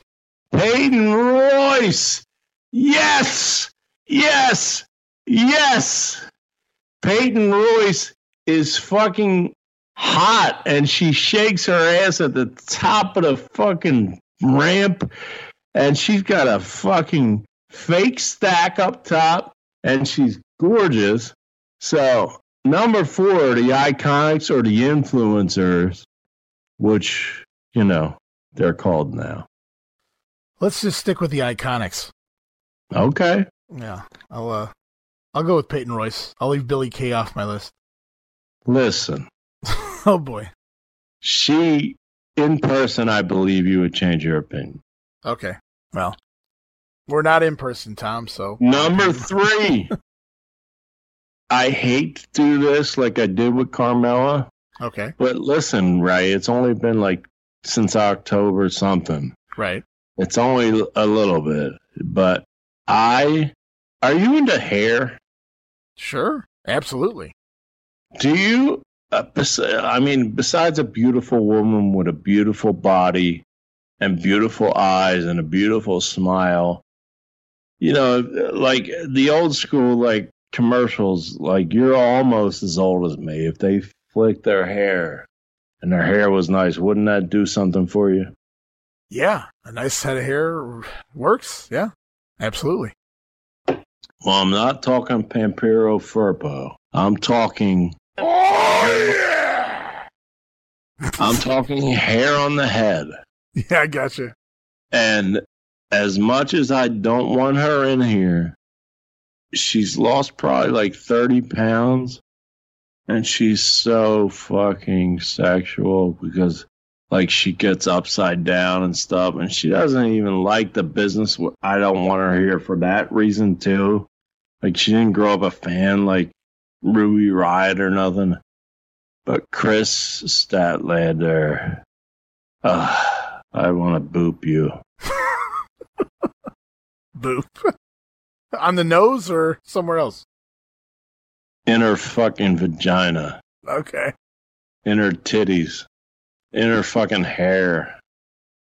Oh, now that's where we were going with the hair. Okay. Her hair is so wonderful and blossomous. Or I don't even know what that means. It should be a shirt. Right on. Blossomness. What number are we at right now? You made that 3. That was 3. Okay. You're a fan of Chris Statlander. Oh my goodness. Boop. Boop, boop.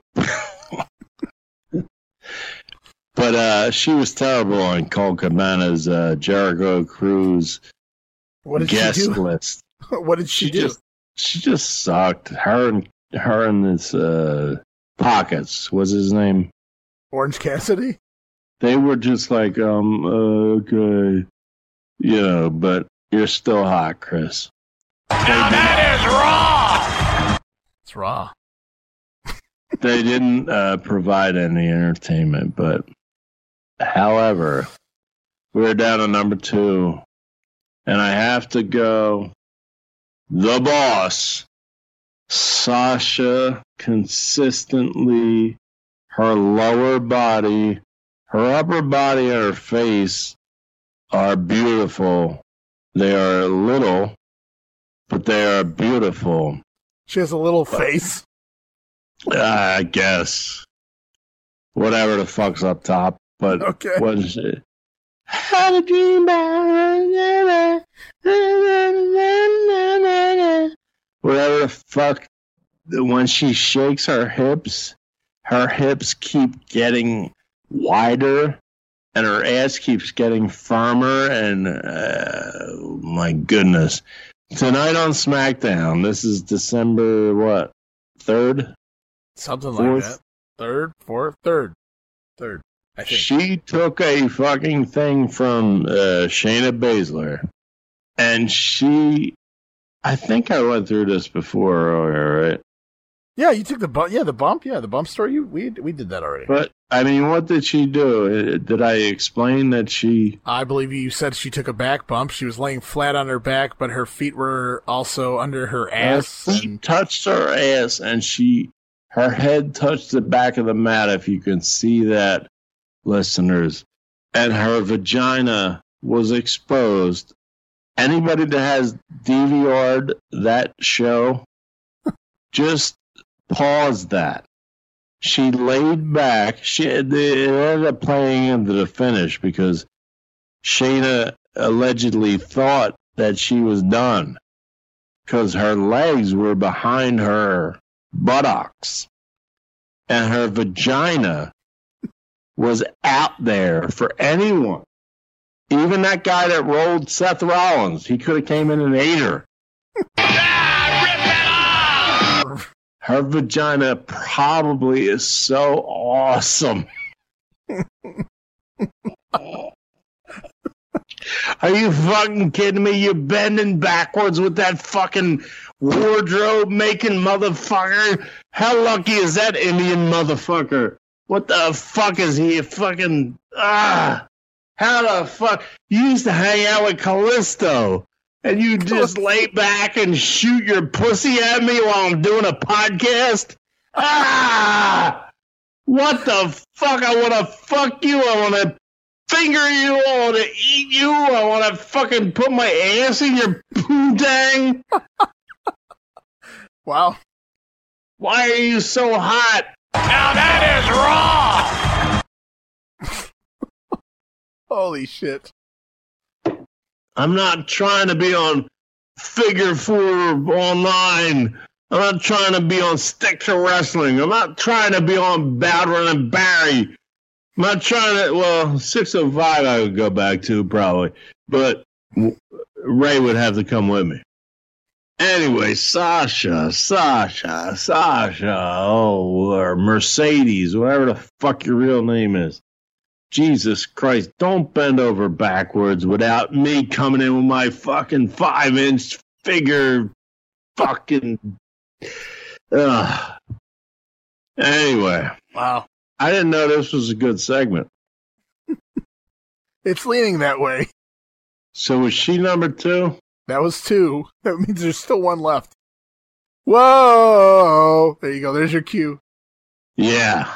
If you watched that pay-per-view Survivor Series, I believe, or SummerSlam, or Survivor Series. That's what it was. In Your House. I watched In Your House. Yeah. And I saw the greatest female wrestler of all time, despite her father's fucking killing his career, Charlotte Flair, fight this girl who's with Colby Garcia. What's his name? I have no idea. Colby Lopez. Okay, that sounds Garcia. As the rolling fucking insane fucking fan attack, Colby Lopez. This whole deal distracted everybody from the fucking nice ass.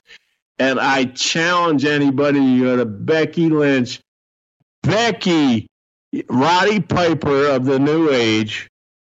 Oh my God, I would fucking, that fucking ass. You had the stupid boots on that covered most of your legs, which was a dumb move.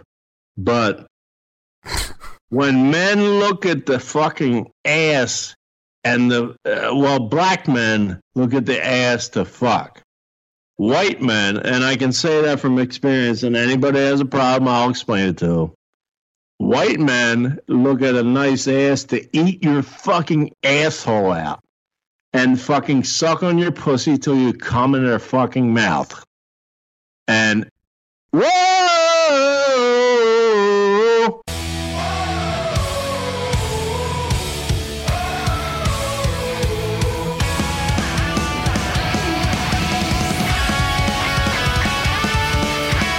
Your vagina was MILF fucking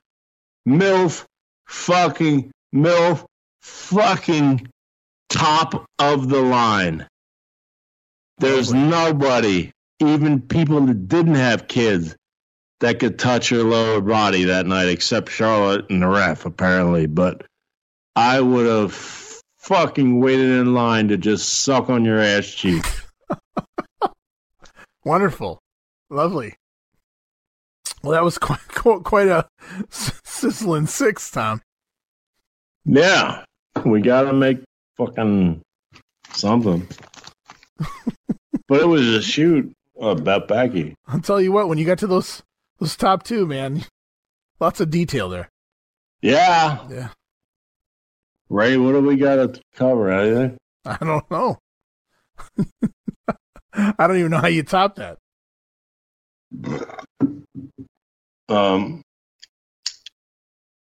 Yeah, I want to eat Becky's cunt. Wonderful. So, any other guys pique your interest right now in WWE? Well, I mean, there is RK Bro, and there, Midnight Express like versus Rock and Roll feud with Edward James and almost right. Yeah, and let me make a statement now, a profound statement.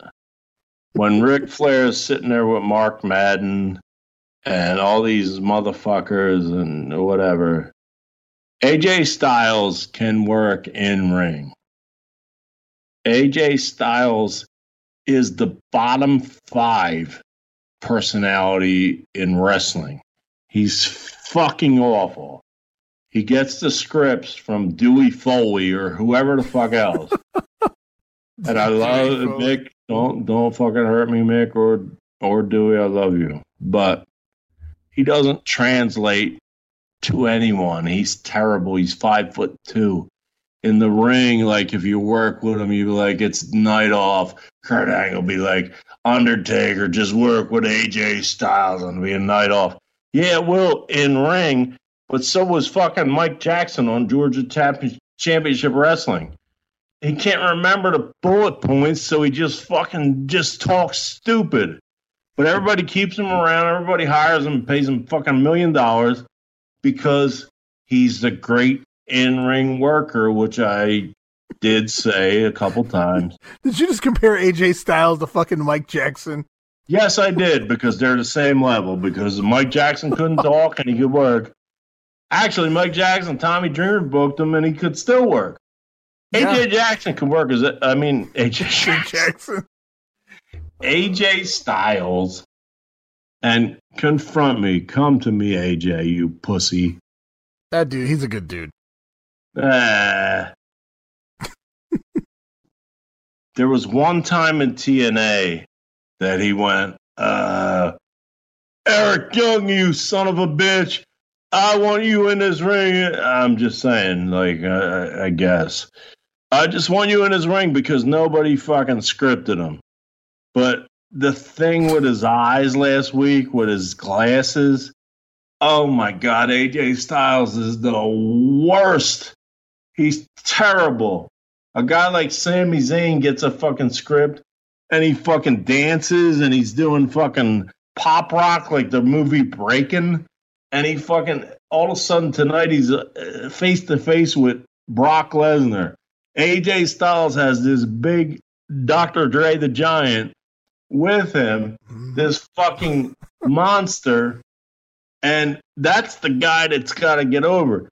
AJ Styles, I'm sure, eventually will go to AEW. I hope Tony Khan's not a fucking retard, but he'll probably hire AJ for, oh my God, could you imagine AJ Styles versus Bryan Danielson? Yeah, I already saw it. Could you imagine AJ Styles versus Kenny Omega? I don't know if I saw that, but I don't want to. Could you imagine AJ Styles versus Colt Cabana on Dynamite? Yeah, I already saw it. On Rampage. Yeah. I mean, AJ Styles, if you could take advice from me, you millionaire, with Bill Barron still probably having fucking 75% of your contract, insiders will recognize that reference. Oh, yeah.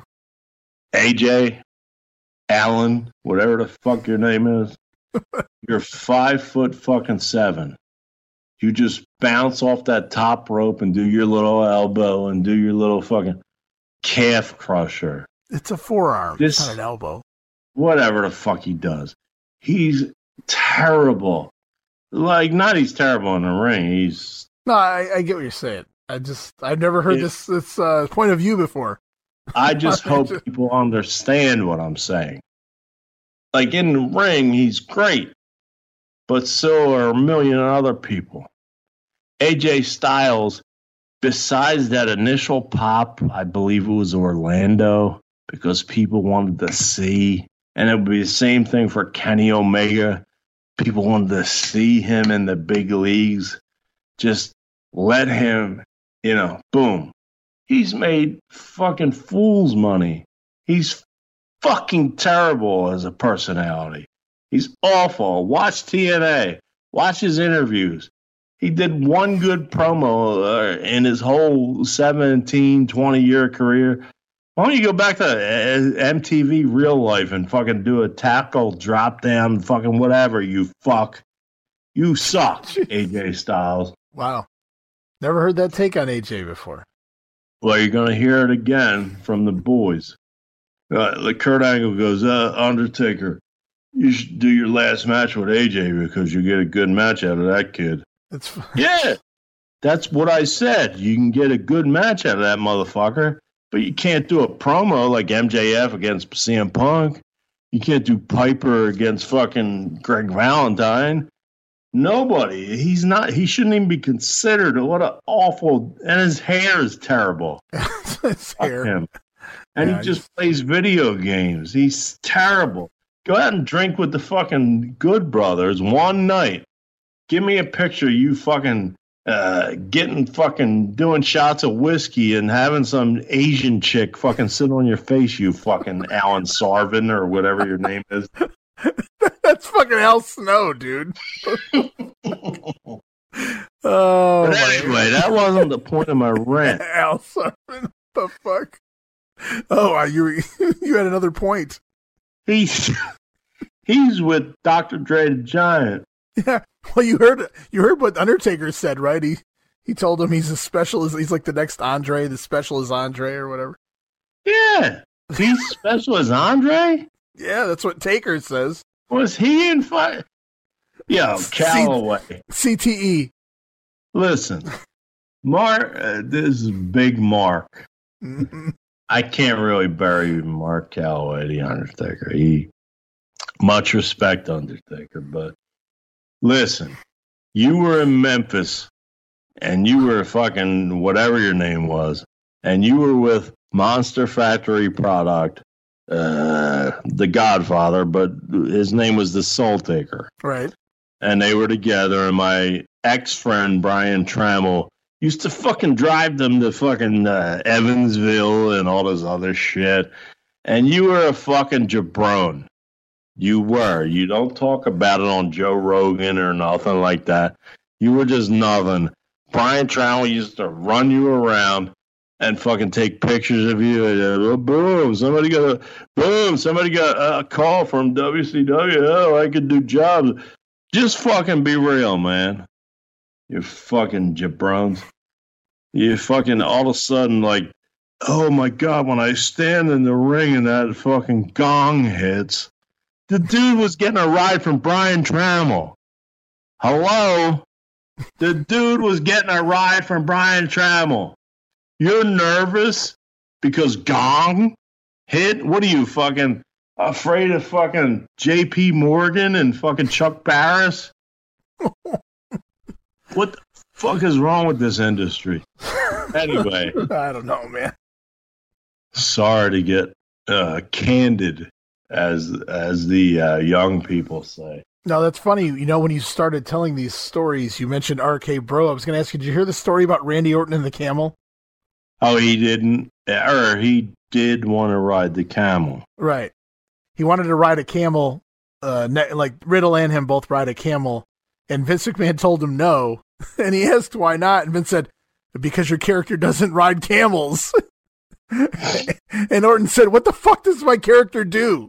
Like, Vince has his mind made, you know, it's like, your character doesn't ride camels. What the fuck? Oh, I'm glad. Oh, thank God you brought that up. What, the camels? No, I'm not talking about, like, bad cigarettes from fucking assholes. What I'm talking about is Randy Orton, WWE, which is why I can't watch it. We haven't even talked about AEW, and we're probably not going to because we went a long time. But Randy Orton and they do a feud, the RK Bro, with the Dirty Dogs. Right. Are you familiar with the Dirty Dogs? Yeah, I'm familiar. Well, one is your high school classmate or whatever, Nick Nemeth. Not go to high school with them. Don't even fucking change the story now. You and him were tight. Okay. Anyway. for story purposes. You're undefeated at Kent State. I get it. You don't want to brag, but it is TR Shocks the World, and I need a credible co-host. So, Randy Orton and RK Bro against the Dirty Dogs. Dolph Ziggler has made it public. He's a great worker. He's almost like what I tweeted about Baron Corbin. They're not going to get released. They're there to get paid like $15,000 a week or whatever, and just show up and work their ass off and don't care about what Meltzer says or what I say or what you say. They have a dream job. They're across the country. They can fuck strange hot chicks, blah, blah, blah, blah, blah. Bobby Roode, Big Bob. Did you get that Big Bob thing? Yeah, gotcha. it was fucking funny as shit when it, and it's still a rib. Robert Roode is like 45. Yeah. Right? He's got to be somewhere in the 40s. Could you imagine if Tony Khan, and I put over Tony Khan here, or an AEW mind, like that gives a fuck about shit? And you can correct me if I'm wrong, because I don't think this happened. But like if they had this, like, because they do the same shit on Raw every time. If they had a deal where they wanted to split up Riddle and Orton or whatever, which I'm sure Orton does by now. And I think Riddle's funny. I do think he's funny.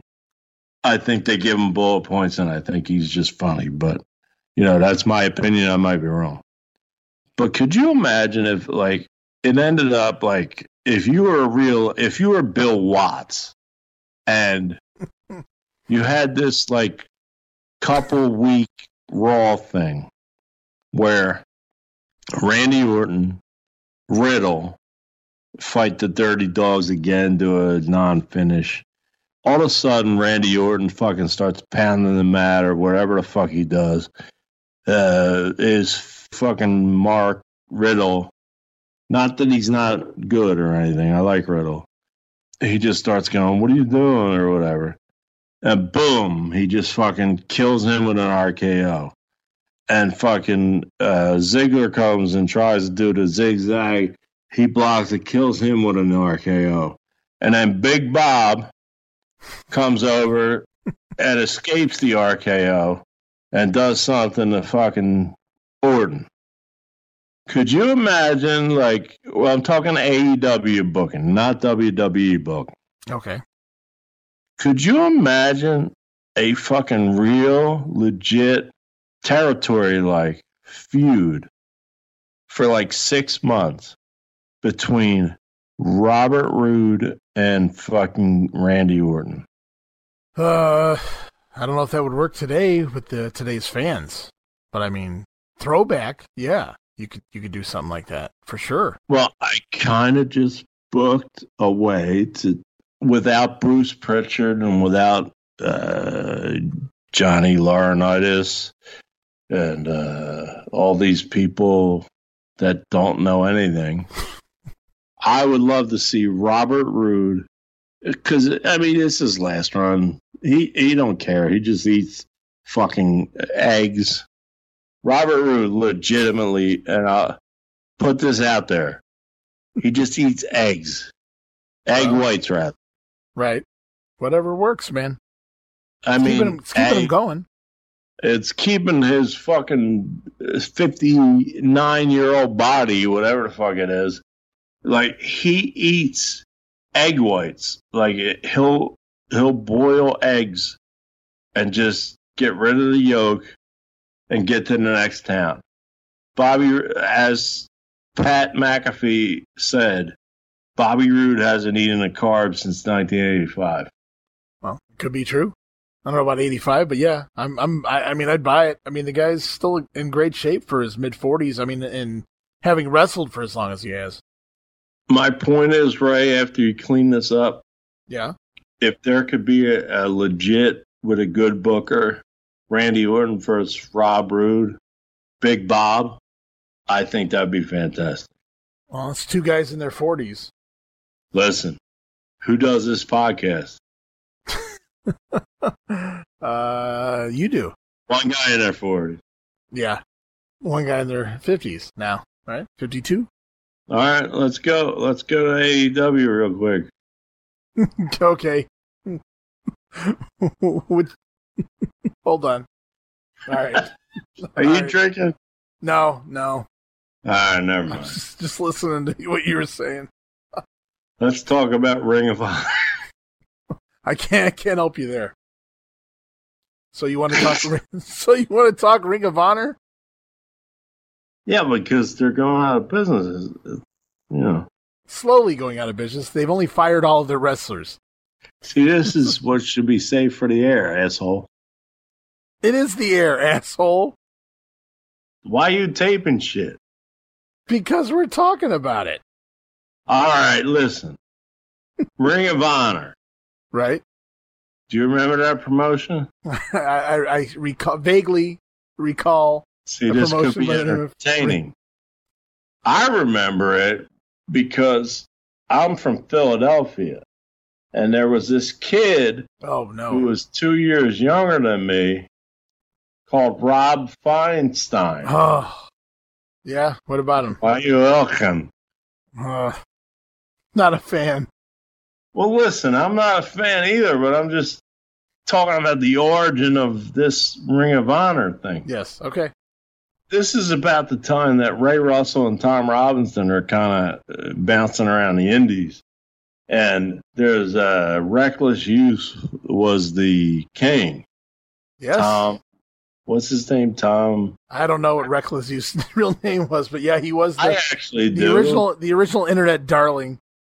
No, and he deserved it.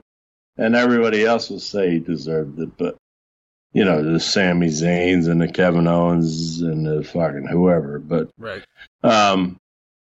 So Rob Feinstein, as Dennis would say, created this Ring of Honor with whoever his backer was at the Northeast Philadelphia Armory. And then Carrie Silken comes in, and I like Carrie Silken. He does a show with Ian Riccaboni, blah, blah, blah, blah. They're good people. Brian Last doesn't like them. Or he likes Ian, but he doesn't like Carrie because he has his own narrative about Carrie. But sorry, I just have to explain everything. So the first time I saw, and this is segueing into Ring of Honor, Bryan Danielson wrestle was at Jim Kettner's tournament of fucking whatever he did. And it was the finals, Low Key versus Bryan Danielson. Low Key actually won the tournament. It was the best fucking thing I've seen in a long time. I actually, give fists to both of them motherfuckers, and I said to myself, it's a shame Vince will never give either one a chance. That was 2002, I think. So, Ring of Honor is out of business. They have Final Battle, Sinclair Broadcasting, and there's a lot of reasons, I guess, that will play itself out. But, there's they released everybody from their contracts. So if you're a fan of professional wrestling, you're listening to this, so you know that Jay Lethal is in AEW. The Briscoe brothers were backstage in Virginia, and Jim Cornette is lobbying on his podcast for them to be a part. But they make a lot of money on the chicken farm, and they just laugh at wrestling in a weird way because they make a couple grand a week, and then they make like 500 an appearance. You know what I mean? So you have to balance that out. But they could easily go to WWE or AEW. I don't think they'd make it to the WWE. I don't think they could handle the formatting, the Vince McMahon formatting of getting there at a certain time and doing exactly what you're told. I don't see that happening. I agree, right? But those two nuts are, if Vince caught a hold of them through somebody he got worked by, like a Bruce, right? That said, hey, these two, blah blah blah blah blah. He would put them against who's his tag team champions? The Usos? Sure, why not? I have no idea. Who cares about the Usos? In fact, let me go off again. Roman Reigns and Paul Heyman. Ugh. That was great for the first 17 weeks. And now, finally, tonight, you brought Brock back or whatever. I used to defend, it's so terrible. But I got to get back to what I was saying. Ring of Honor. Okay. Jay Lethal got signed, Tony Khan, if you're listening, by you. Chris Harrington, if you're listening, he got signed by you. Not going to say he's a bad worker or a bad guy or anything, but Mark Madden's first show with Ric Flair, the reference that we used earlier, Mark Madden said, I introduced myself to him. Mark Madden was a WCW announcer, give or take with the internet and stuff and whatever, but he was there for 7 years. Jay Lethal turned away from him. I saw Jay Lethal and Nick. Is Nick the long-haired Jackson? I don't know which one's which, so you're asking the wrong person. Yeah, it's Nick Jackson at a casino that I frequent. Guess who was standoffish? Not the Young Buck. Well, I mean, I figured that. I felt like that's where the story was going. So Jay Lethal, fucking put yourself in check, you fucking pussy. Really, I mean, Jay Lethal, because he does a Macho Man and a Ric Flair impression. I've done that in... I was going to say, yeah. You know, whatever. You even have a Mike Jackson impression, so yeah. Do it all. Yeah. Right. But fuck Jay Lethal, I think.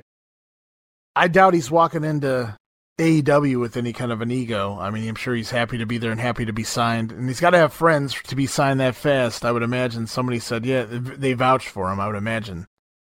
Yeah, I know. I mean, the Young Bucks love him and, you know, whatever. Cornette loves him, but Samoa Joe loves him too.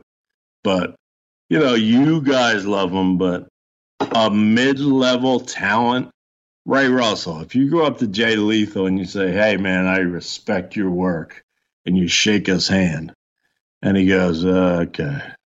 Are you wanting to punch his fucking 5'6" face?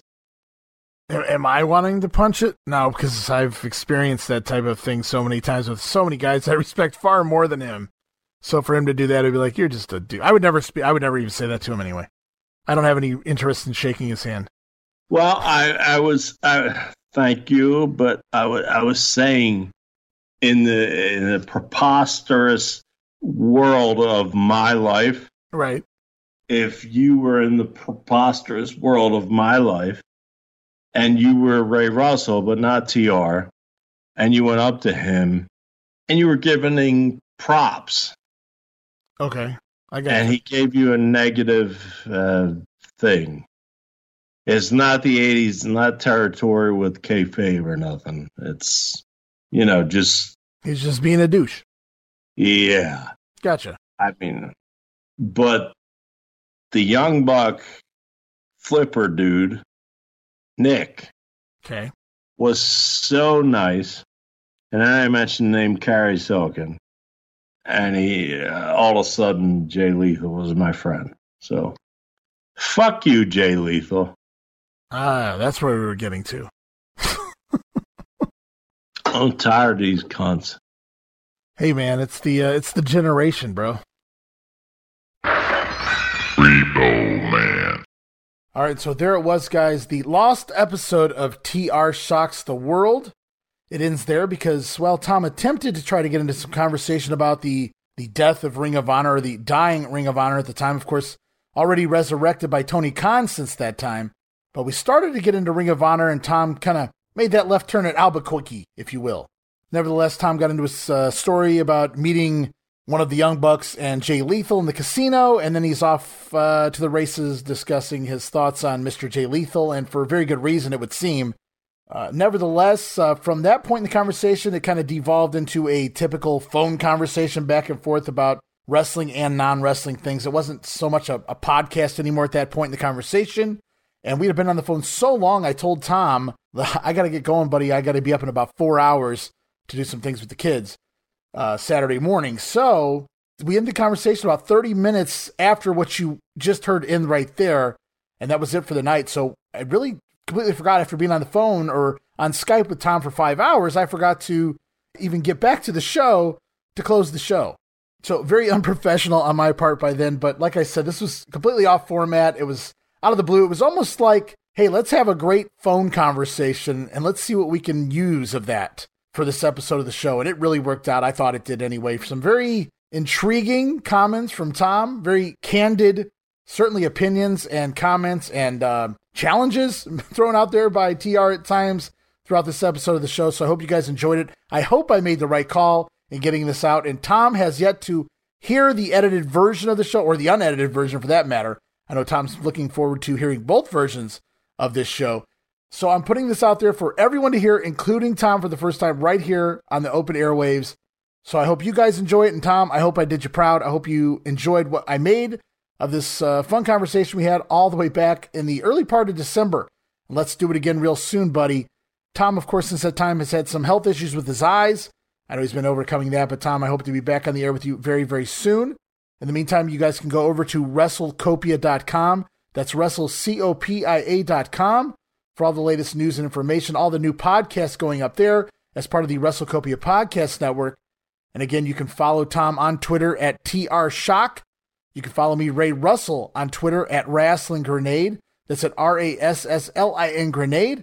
All the latest news and information in the podcast network, and that includes all of our podcast shows, including TR Shocks the World, The Wrestling Memory Grenade, Monday Warfare, The Battles Within, and so much more. You guys can go follow me on Twitter at Wrestling Grenade, and be sure to follow Tom on Twitter. And don't be shy. Contact Tom. Hit him up. And if you have a question you want Tom to answer or discuss, or a topic you want Tom to discuss on the show, future shows of TR Shocks the World, hit him up or hit me up and let us know.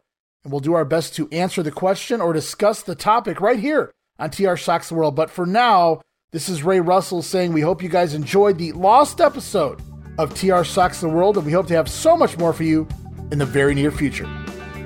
But it's so long for now from the WrestleCopia Podcast Network. And TR, oh, did he ever shock the world.